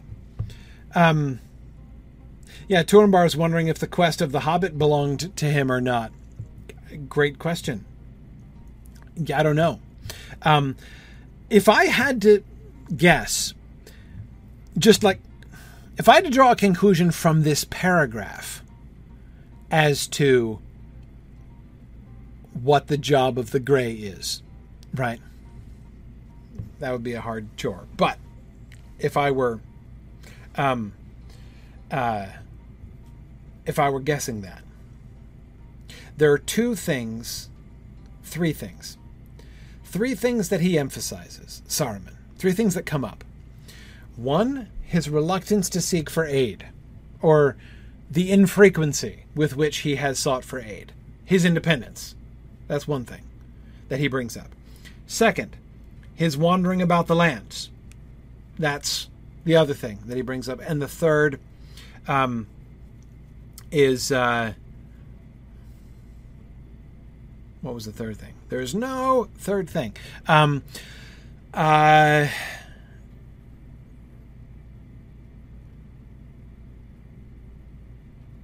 guess the word business. which again suggests to me that there is some business that belongs to him appropriately.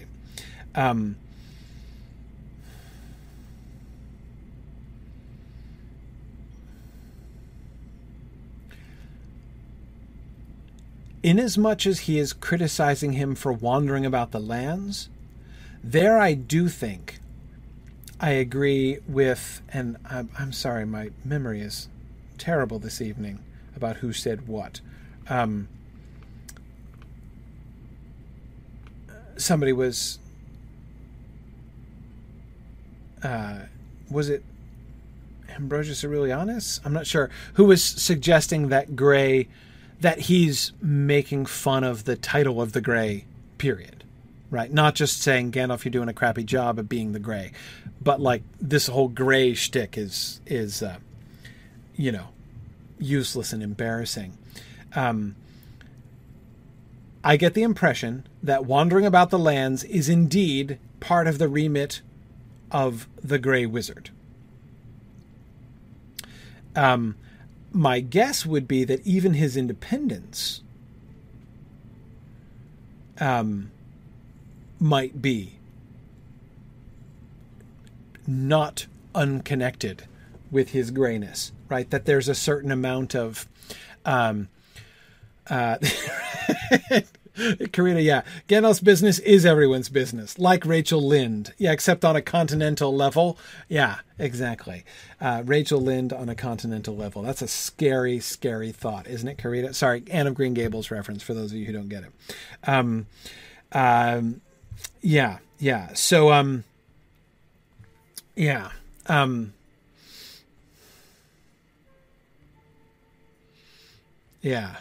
Yeah. Curtis says, Gandalf's card says, my business is your business.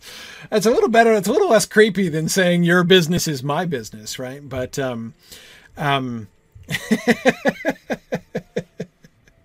yeah, I like it. Also, I do fireworks and grandfather's parties. Yeah.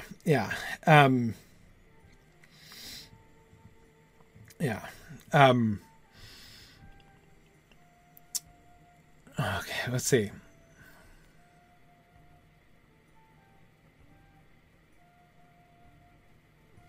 This would imply we know very little about wizardly politics because we know so little about wizards. We're just meeting Saruman. We've known Saruman for half a page, and we've met Radagast for another half a page, right? So, and that's all we know about the politics of the wizards.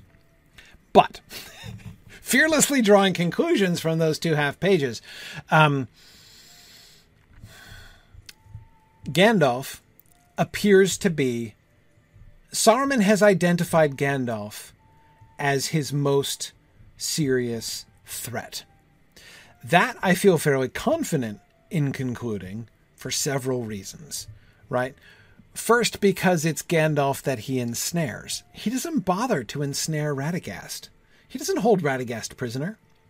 He doesn't even he doesn't even try to convert Radagast. Radagast is clearly, in Saruman's eyes, a non-factor. Gandalf, however, appears to be a threat. Enough of a threat that he's going to bring him in and try either to convert him or to imprison him at the very least. He needs to take Gandalf out of operation. And he wants information from Gandalf as well, of course, as we will also hear.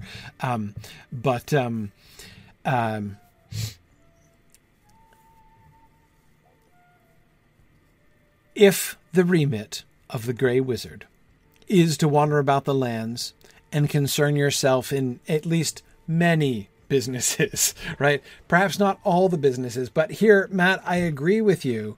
I think that this could be a statement, a more specific statement about academic turf than it is just about Gandalf's general nosiness. As Matt says, if Gandalf is supposed to wander about and inspire the free people and give them a little nudge out the door, that's one thing. If he is wandering around looking into the Ring of Power, that means that he is on Saruman's academic turf. Exactly.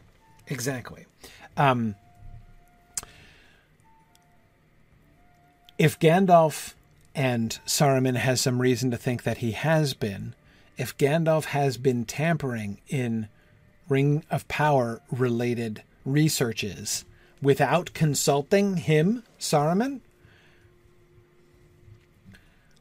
that's a turf issue.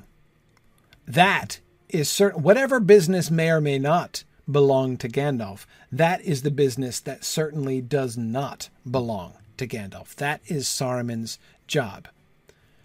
And this, of course, would be another way then to understand his emphasis on the word grey. Have you indeed, Gandalf the Grey? Wait, yeah. Whose job is it to, follow leads about rings of power? Yeah. Oh, wait. That's the White Wizard's job, isn't it? The White Wizard is supposed to be looking into the designs of the enemy and attempting to thwart him and understand his rings of power. Not the Grey Wizard. And certainly not the Grey Wizard with no consultation with the White Wizard. And that, I think, would explain why he is emphasizing the connection between Grey and aid, right? Have you indeed for aid? Wait, hang on. You're consulting me? You've come to me to consult me about, let me make sure I'm sitting down, right? Why are you starting now, Gandalf? Oh, Gandalf, who has not been consulting me when you absolutely should have been doing, and you know it, right? When you have not only not been seeking my aid, which I might have given you in your researches, you didn't have to go to Minas Tirith. You could have just come to me. I'd already done the Minas Tirith research, right?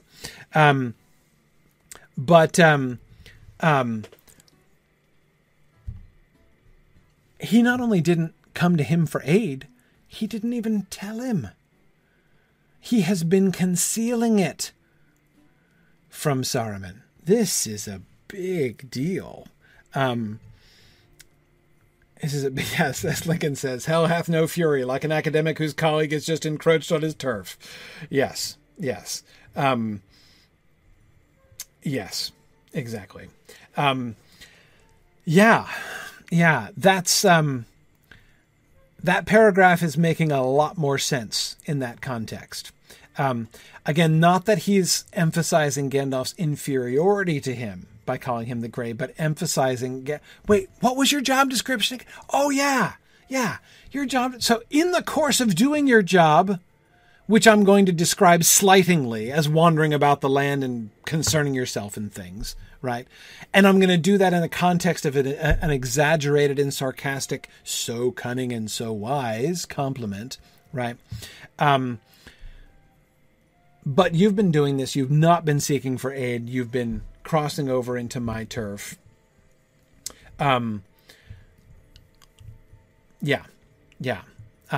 That, I think, is the point of his emphasis there. That makes so much more sense. And, of course, also explains why Gandalf is a threat. It's not just because of Gandalf's strength, right? But if Radagast is no threat because he doesn't leave Mirkwood, right? I mean, what's Radagast going to know? What's Radagast going to do, right? I mean, Radagast isn't any threat, but Gandalf. Gandalf is a threat in several ways. He's a threat because he is one of the people who is most likely to find out about Saruman's treachery. He is also the one who is most likely to find out the truth of his lie about the Ring of Power. We know that Saruman has been looking for the Ring of Power himself.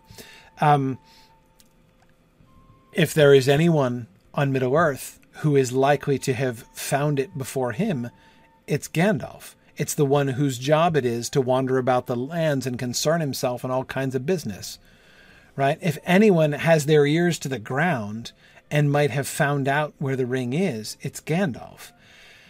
But how is Saruman supposed to play that, right? How is Saruman supposed to... I mean, if Gandalf won't take him into his confidence, how can he know? Because he can't ask him, right? He's already emphasized that he's already emphasized that Gandalf, that the ring is gone, right? He's already laid that down. He's laid his reputation on the line in order to assert, implying indirectly, I believe, even a direct revelation from the Valar. Again, that's a pretty heavy gamble. I mean, as far as your academic reputation is concerned, you're really pushing all your chips to the middle of the table there when you make your declaration about the One Ring being rolled down the river to the sea. He's already done that. He can't go back on that. He can't go to Gandalf and be like, by the way, in the admittedly unlikely event that you hear any rumors that the One Ring has not, in fact, rolled down the river to the sea, you will let me know, won't you? That's a good chap, right? He can't say that. He can't say that because he has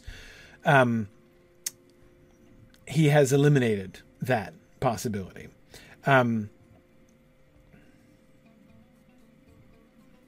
Yeah.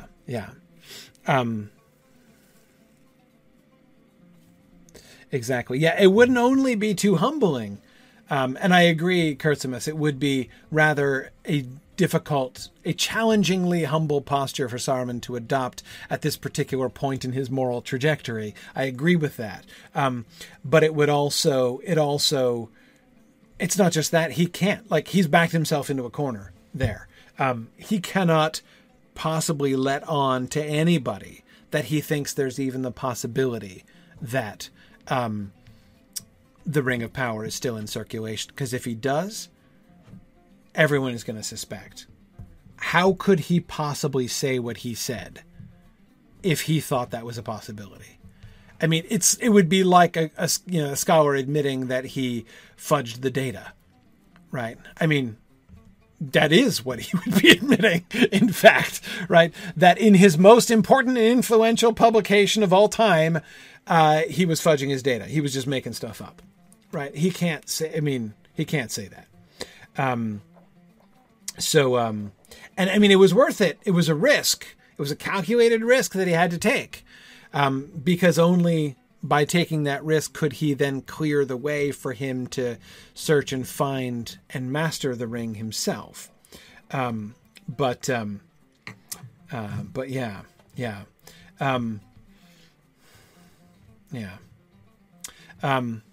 Okay. All right, good. Can I just say, this has been a wonderful experience.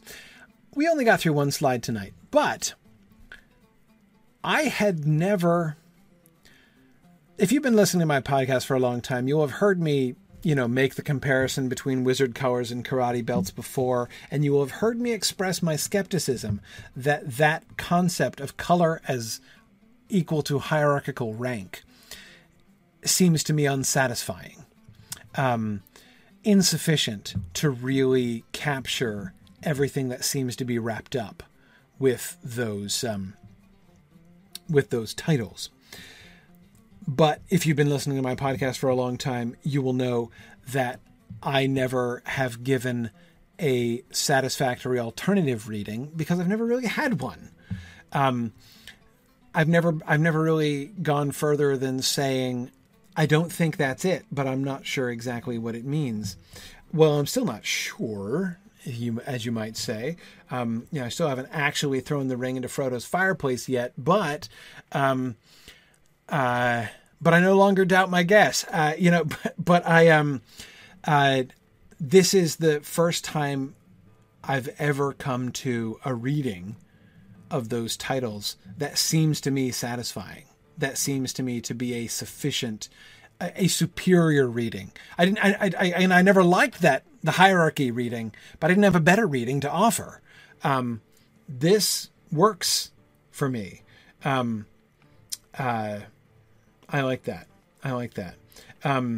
WKU fan says this gives me a totally new perspective on Saruman and actually does make me feel just a tinge of pity for him. Yeah, I mean, not too much, but a little bit. Yeah, I mean, I definitely can understand things from Saruman's point of view. Yeah. Next week we have to figure out what the title of Blue entails. No idea. we'd have to know something about what the Blue Wizards do in order to have some idea. But anyway, okay. We're going to wrap up there. That is enough work for one evening. Goodness knows. It is field trip time. Thanks everybody for joining us. My Twitter feed seems to have crashed, which has happened a couple times with Periscope lately. So we'll see if they make any improvements there.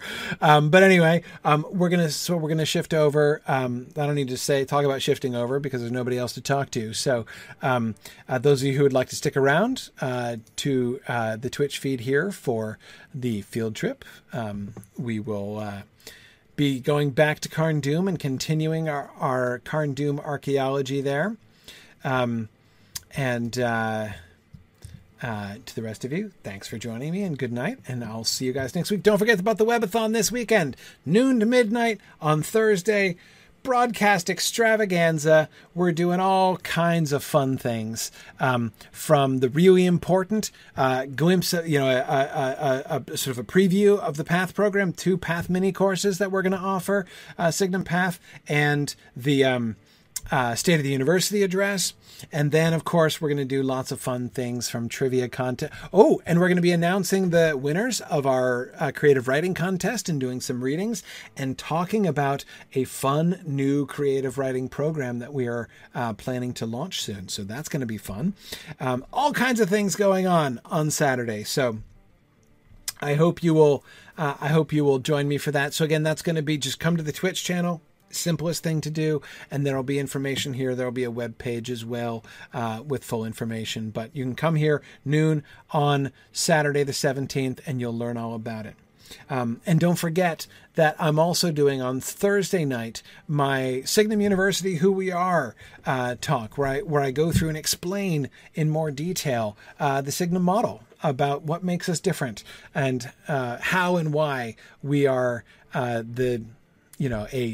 model for higher education for the 21st century. So, all right. Thanks, everybody. And field trip time. All right. How are you, Valari? Yeah. Doing all right. Yourself? Good. Excellent. Glad you're back with us here. Yeah, me too. Yeah, I know it's... Man, Saruman is shady. He's throwing some serious shade. Yeah. Yeah, the snark is really interesting. You know, that kind of the kind of sarcasm, like the particular tone of sarcasm that Saruman uses, is actually not very common. Like, you know, different kinds of irony, different sorts of shades of sarcasm happen, but that kind of just really caustic, one so cunning and so wise, right, is not really very common. Yeah, it goes back to our earlier theory that while the hobbits have hobbitry, the humans excel at sarcasm. Right. We're just gonna port Tatarn and Sursa here as we go here. Yeah, we should talk. Yeah. Talking port. Yeah. But yeah, we did say sarcasm seemed to be a uniquely, human thing because we saw it a lot from Aragorn. And the hobbits don't do sarcasm exactly, right? Hobbitry it's a cousin to sarcasm in some ways, right? The sort of giving people a hard time, there's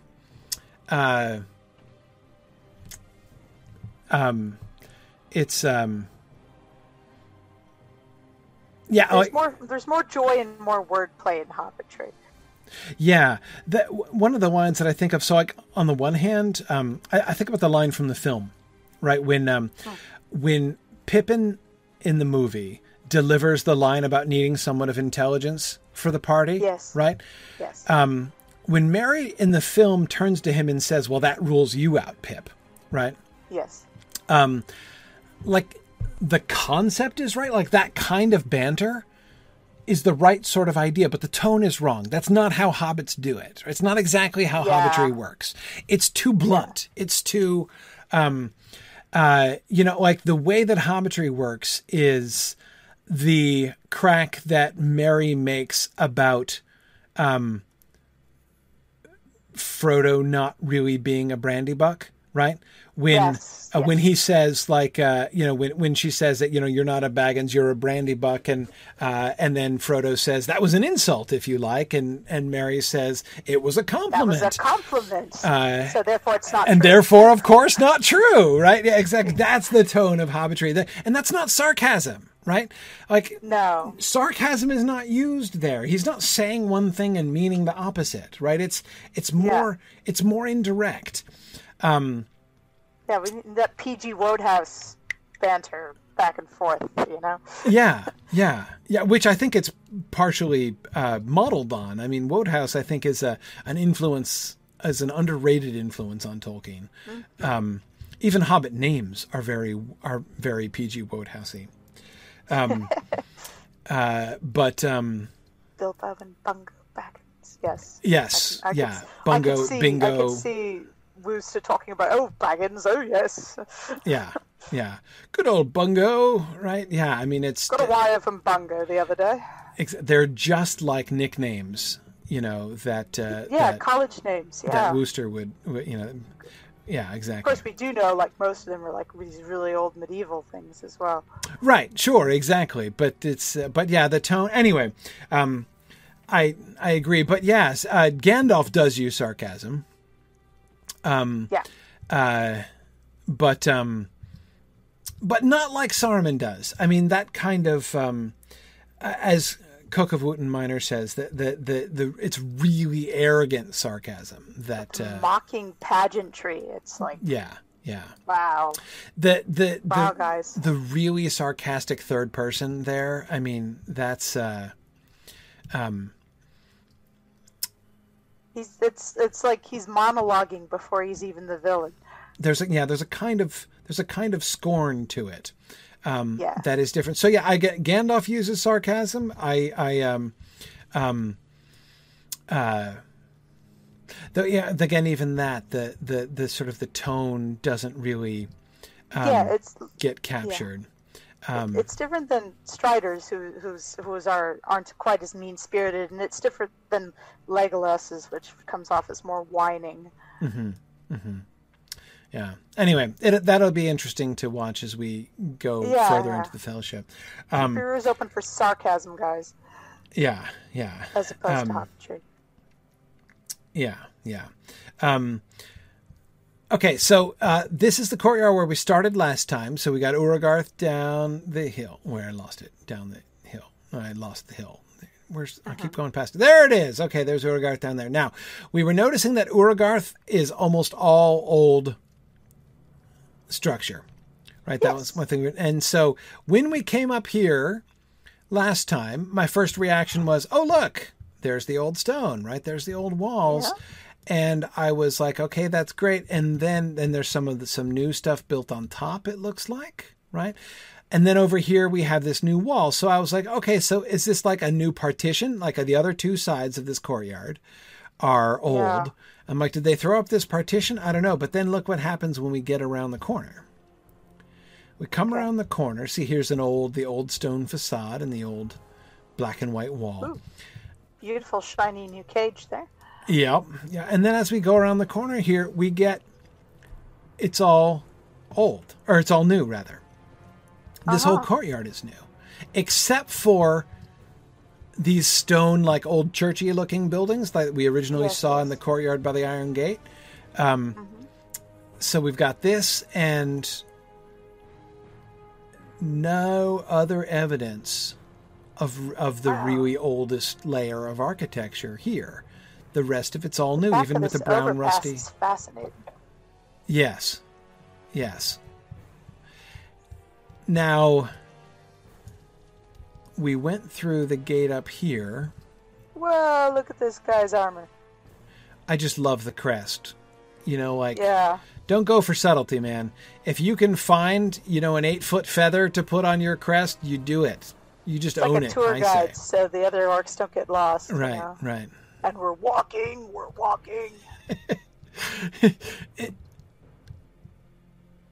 Sorry, are these growing out of the refuse? So there's actually like trees growing out of the trash piles over here. Carnivorous trees.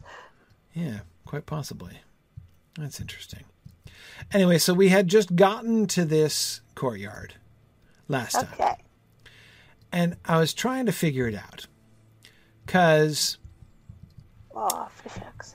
lots of fishhooks. That's the first thing, right? And those seem to all be new. Like with these fishhooks, I don't see any evidence that they're old. They're a little chipped around the side, but they're all shiny and new. Notice the difference between the brown metal at the top and also the difference between the blacker metal. Certainly the blacker metal that was at the top of the older walls, which we can't see any of from here. Looks like it's made out of the same metal as the gate and some of the spiky... Yes. I agree.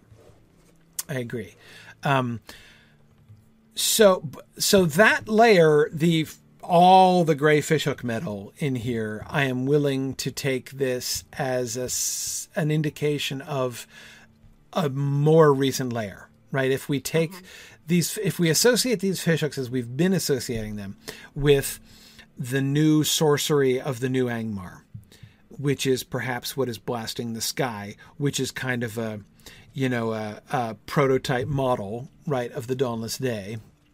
Yeah. Experimenting in out of the way Angmar, where, let's face it, nobody's going to really notice anyway. And yet we can, create this. We can create this atmosphere. Somebody was just shooting right over my head. I'm like, whoa, who are we shooting at? Yeah. So, but again, no old or almost no old stone. There do seem to be some of those churchy buildings left over. Where did I see it? Over here. Yeah, it looks like these buildings are as old as the rust on the walls. Yeah. But it seems like we are entering into that area, or that kind of area, that we were seeing from the scenic overlook, where we were seeing nothing but new stone. Yeah. Now we're still in suburbs, right? We haven't actually entered the gates of Carn Dûm. I mean, I don't know. It looks like we're not in it yet. Just, of course, we have no mini map. I feel a grievance. I really want a map of Carn Dûm, not only because it would be useful, but because I love the detail maps. The detail maps in Lotro are one of my favorite Lotro things. But anyway, from the big map, which is all we get, the Angmar map, it still does kind of look like we're on the perimeter here. Yeah, early days still. Oh, yeah, because look, here's the entrance, I guess. Yeah. As this appears to be the instance. What is this? Looks like. I don't know. But before I go in, I'm looking through. Oh, yeah, it's proper Carn Dûm. Okay, if that's proper Carn Dûm. Well, from the outside, through the shimmery portal, it's looking like all old stone. Yeah. Or new stone again. Darn, I keep saying the wrong thing. It's looking like all new stone. Though the black, it's not, well, but it's got the brown top towers, the rusty towers as well. Got some vines growing on them. Yeah. Now, of course, when I say new stone, we're still talking likely hundreds of years old, but not, not from pre, 1975. Yeah. Before the fall of the Witch King. And the end of disco. Exactly. It is an instance. Yeah. You want to save that for next time and just look around the perimeters for now? Or? Well, let's see if there's anything else we can see. We might do that. Let's see if there's anything else that we can see around here. I kind of stopped. I entered this courtyard and stopped last time. These spaces are fun. Yeah, I was just gonna say the yellow business, like yellow sort of almost gemstone looking things. Yeah. Around are sort of interesting. Especially interesting is the fact that pattern, the sort of Y and then the two smaller Ys, reminds me of. Hang on. It reminds me of the doors and windows in the churchy buildings. Let me see if I can find one. I was just thinking. I want to do a comparison with those Ys to see if that's the same. Over here on the left, as I recall. Check out these. Yeah, look at these windows over the overpass as well. Oh, yeah, here's one. Oh no, I'm trapped by a fence. No, I'm not remembering, right? They don't have Just the the ones. Gothic shape. Yeah, No, just the there's no Gothic one. shape. Yeah, it's not the same. These triangle things, and we do have the arches within arches Yeah. there. No, but not the Y shapes. Okay, Nope. all right. Oh, there's some more stuff on this way too. Yeah. There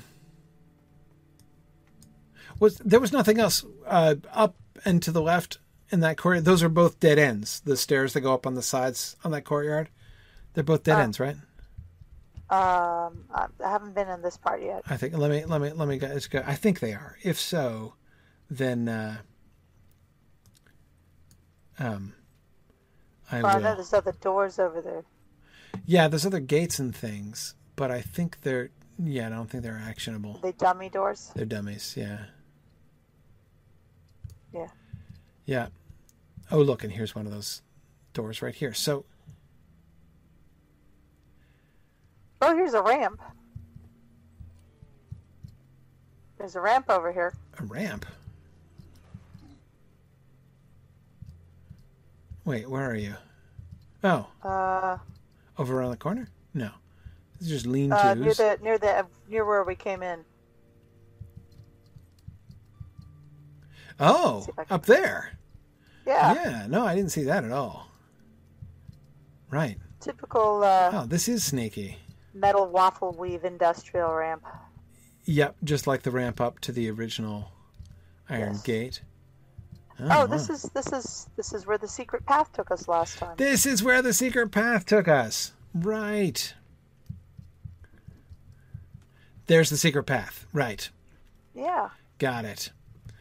We got our drums and our... Okay, so we have a shortcut to here. Next time we want to come this way, we'll take the secret path. Oh, yeah. Okay. Now, who are these people? Let's take a look. This is... Ms. Supplier, nomad, provisioner, nomad Ms. the healer. supplier? She doesn't look nomadic. Like, she's not dressed like the... She looks like a ranger. Yeah, that's what I was thinking. More vaguely ranger-ish. She needs a good pair of boots. She looks like she's got cloth wrapped around her feet. A little ironic for her to be selling supplies, if you ask me. Well, remember, she also gives money for things, so maybe she's waiting on a pair of boots. Right. Also looks like her hands are severely chapped. Maybe she's wearing gloves. I hope she's wearing gloves. Hands shouldn't be that color. No, they really shouldn't. Like orc hands. Look, here's a little purse rack. Everybody's purses. A purse rack?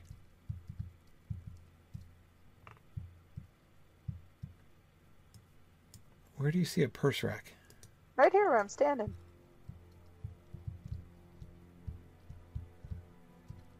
Oh, hanging on the thing. I see. Yeah. Okay. Right. Would you keep your purses on something like this? Right, yeah. Well, you've got to have a little crossbeam. Yeah, no, that's yeah. Hooks, Yeah. hooks for purses, incredibly important on everything. You don't want it to touch the floor. There you go. Makes sense.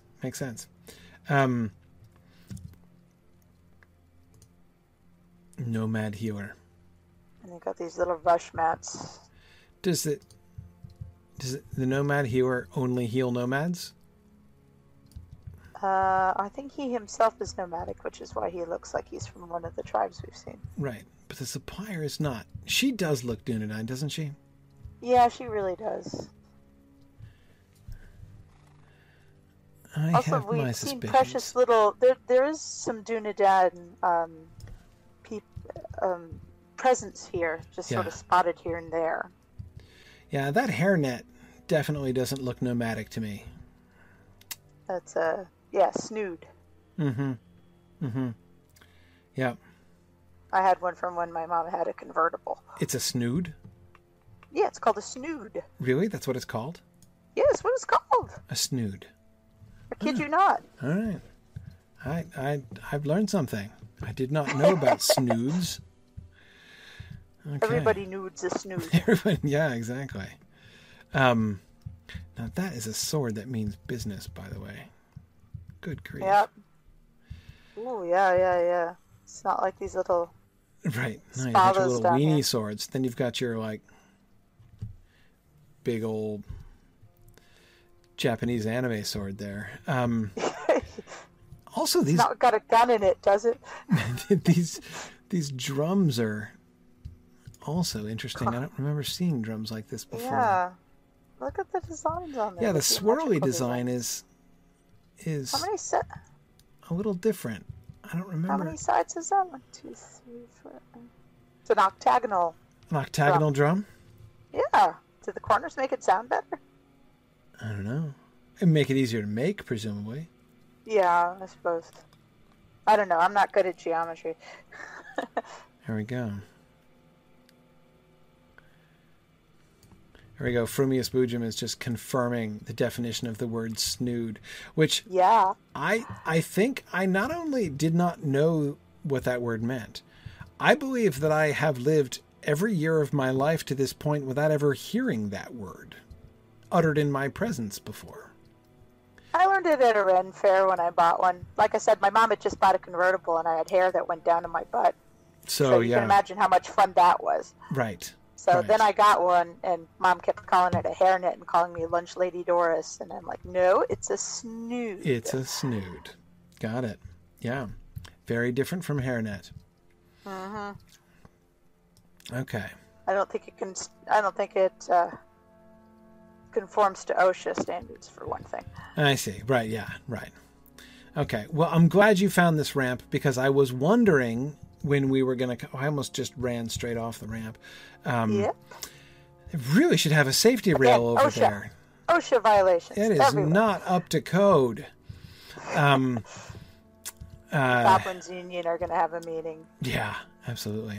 But now, It's because mistake. I'd been wondering, like, when we were going to find the outlet to the secret passage. So I'm glad we found it there. Okay, so now coming into this other area down the other way, we're descending. We're in this like gully area. The bridges are new-ish, as we would expect. It is just a pit. There's just offal all over the place. It's like a trash pit, but they only just got started. And the road goes straight through it. Yeah. But okay. So this is just litter then? I guess. Like they were just eating while they were walking around here and they just left it? Okay, see... So I'm revising a theory here. This is the second time that we have seen one of these churchy-like facades. And I call them churchy because of the Gothic windows, I think is why. Yeah. And also the patterning in the windows looks almost like stained glass, but except it's not glass. It's got a steeple and the gabled roof. Yeah. So anyway, this sort of Gothic facade. This is the second time we've seen one of these Gothic facades sticking out of what is clearly a newer wall with the newer stone and the rusty metal rather than the old. But we've seen these same facades in several places, especially up Mostly by by Uragarth. gates. Yeah, and sticking out of the old black and white walls. You know, the oldest, clearly the oldest layer of construction there. As I say, I'm kind of revising my theory here. My theory was that these structures were contemporaneous with the old walls, but I think not. I think they can't be. I think that they're newer, and that they've been built on to the old walls in the other places where we see them.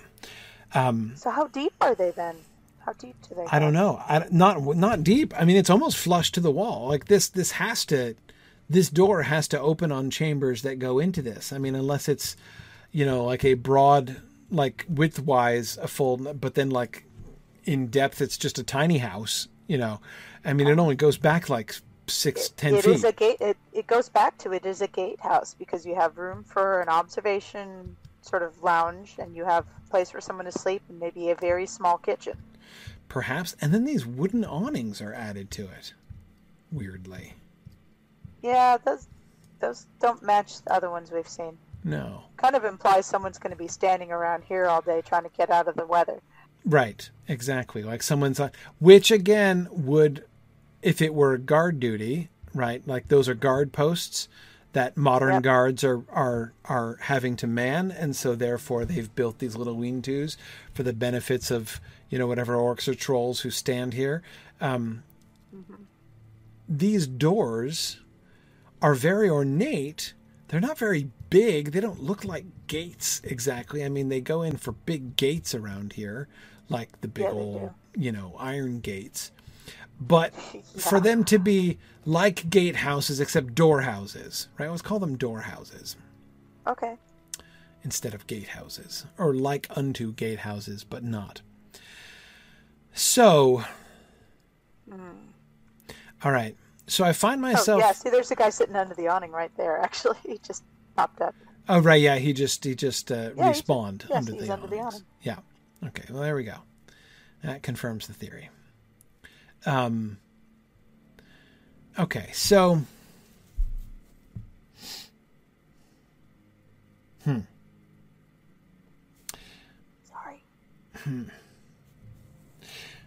It makes me call wonder. them door houses. Is there any chance that the old black and white walls, which I've been associating from the beginning with Old Angmar, is there a possibility they could predate Old Angmar? Is there a possibility? Because, see, basically, with all of the interior of Karn Dûm being this newer stone, I mean, there's only two possible ways to explain that. One is that Karn Dûm burned down, fell over, and then sank into the swamp, and then they built an entirely new, like, so recently, within the last 100 years, they have built a brand new Karn Dûm. All of this is new on the site of the old Karn Dûm, which was either magically destroyed because it was somehow magically linked to the Witch King, but he wasn't destroyed, so how would that work? I can't see that happening, right? So I can't see... Wibbly wobbly magicy ragicy. Right. But, of course, it's also possible that Eärnur was thorough, right, and sent a team of Gondorian engineers to level the place. Sent a team of Gondorian engineers, with a great deal of gunpowder and pent-up frustration, to destroy all of, Karn Dûm and raze it to the ground, Scipio Africanus style. Tarkrid Jaywar. So somebody starts attacking you, and then you just come over and take it out on me. So speaking of pent-up aggression, just like I was saying. Yeah, seriously. So I love this guy who's attacking this other dude over here who's just ignoring him. Yeah, like he just. There's just a guy yelling at a wall over here. Right. Yeah. Sumer Lithi over there was just like utterly unaffected. Like the orc couldn't even injure him. It was pretty futile. But anyway, so they leveled the city.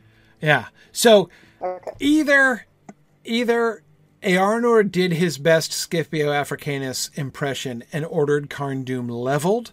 And then recently, when they moved back to Karn Dûm, or tried to move back to Karn Dûm, when they set up, when Mordorith came back up, which of course is ironic. Spoilers, right? If Eärnur ordered the destruction of Karn Dûm for Mordorith to come back and reassemble Karn Dûm is ironic and funny. And I admit that the irony of that theory makes it very appealing to me. But the other possibility, of course, is that this is old Karn Dûm. That this is what Karn Dûm looked like. Which would mean that the black and white walls that we've been seeing actually predate Karn, are from an older strata of building that the Witch King himself inherited. So when the Witch King moved in, there already had been someone here who had built walls. And he used some of those, like, so Uragarth, we still see a lot of that sitting around. So out in the outskirts and stuff. But Karn Dûm, the city that he himself built, was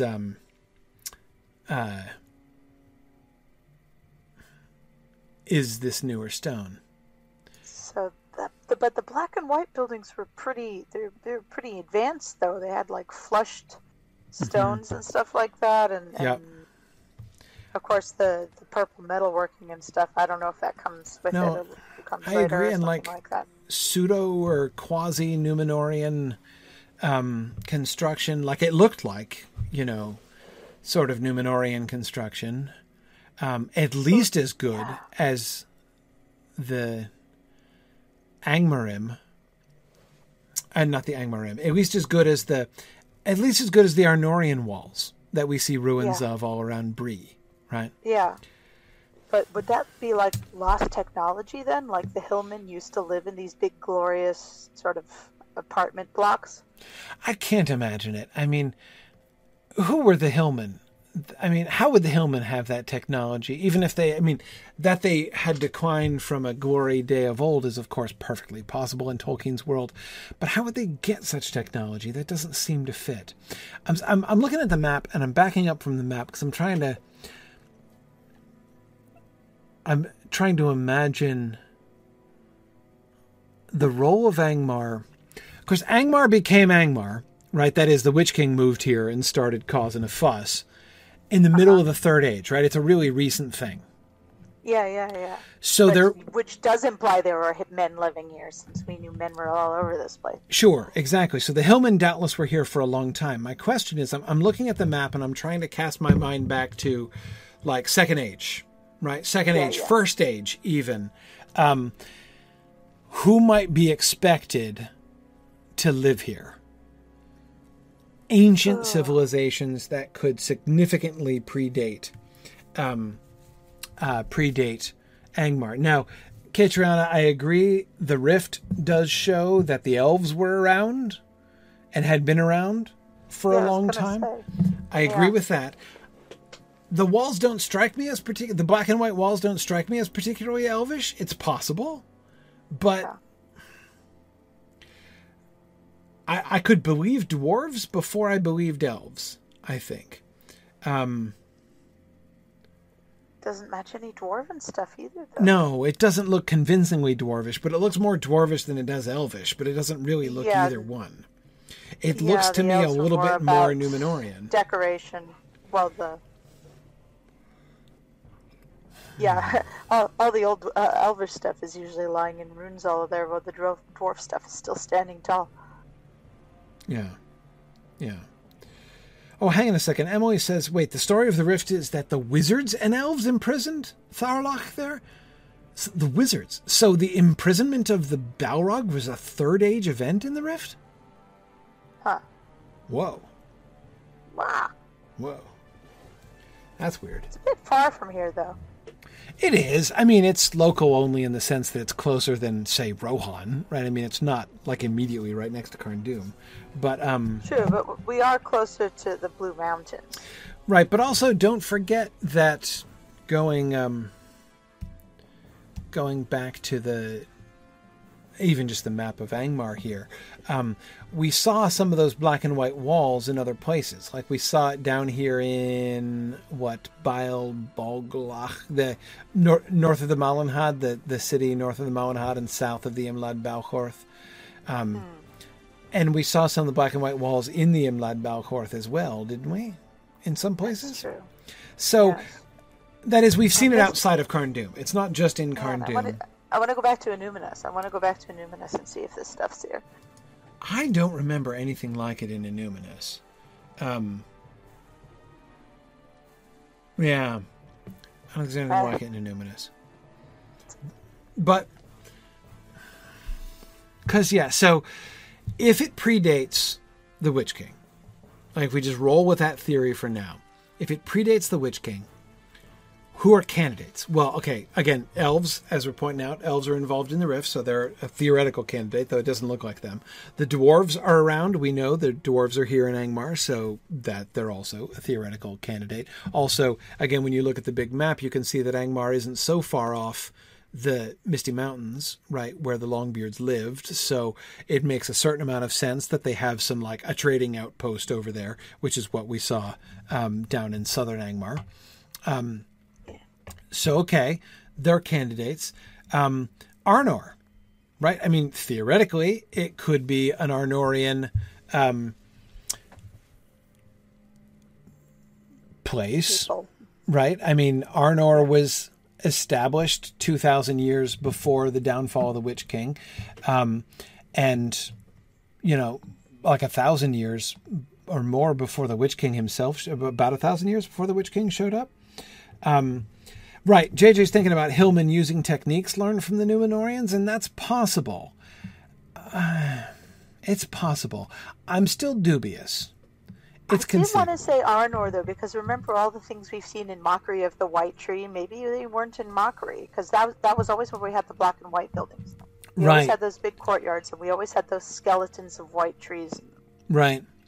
Right. Maybe the withered white trees are actually honest homages that remain.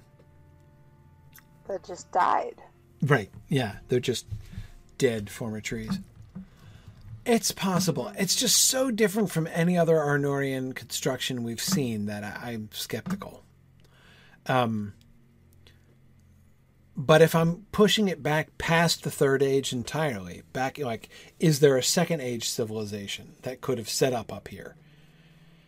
I don't know who it could have been.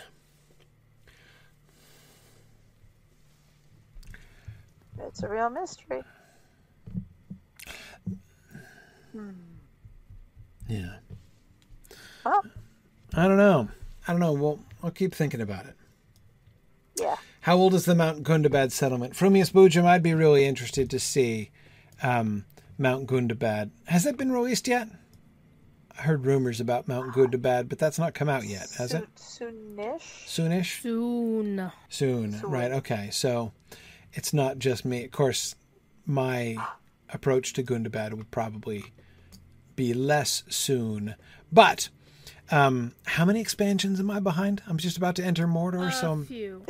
5 expansions behind? No, you're starting Mordor. We've only had Minas Morgul, and then officially the next expansion is coming up soon. And then there's an actual expansion, a full-on expansion in the spring, which is the Gundabad one, but you can see the gates of Gundabad with the new one coming up. Okay. Cool. Okay. No, but there's I've also missed the whole Erebor region in northern They're Mirkwood. not expansions though, but yeah, they're updates. They're really good areas. Anyway, whatever. Point is, I'm way behind, and they're actually managing to produce the game faster than I'm managing to play through it. So that tells you something about me and something about them, I suppose. Something about adulthood, too, I guess. Yeah. Okay. And this whole running a university thing. Yeah, exactly. All right. Yeah, I can't think this is all reconstructed. I think the newer stuff has got to be Old Angmar, so it's got to come from somewhere else. But from whom? Well, we'll continue contemplating this mystery. We can't solve all mysteries in one night, and it's getting late. Thanks, everybody, for joining us. We will head into... So there's no going through these gates, is there? Is this a dead end up here? Might as well check to make sure this is a dead end. I know one of these doors actually got labeled as a gatehouse just now. And then... Oh, it's Samath Baul. Samath Baul. Samath Baul. Interesting. Big old door house inside the gateway. Oh. Okay. Oof. How rude. Yeah, indeed. All right. Okay, so the only way through is the instance that we got. Can we do that from the instance finder?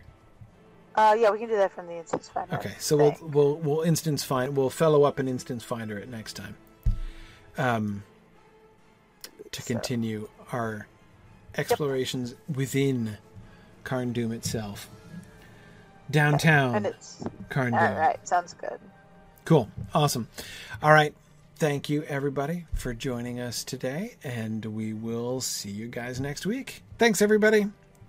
Bye. Bye. Thanks for joining me on this epic exploration of The Lord of the Rings and of Standing Stone's video adaptation of Tolkien's story. If you are having even half the fun I'm having on this journey, I hope you will consider supporting the project by donating at signumuniversity.org/fund.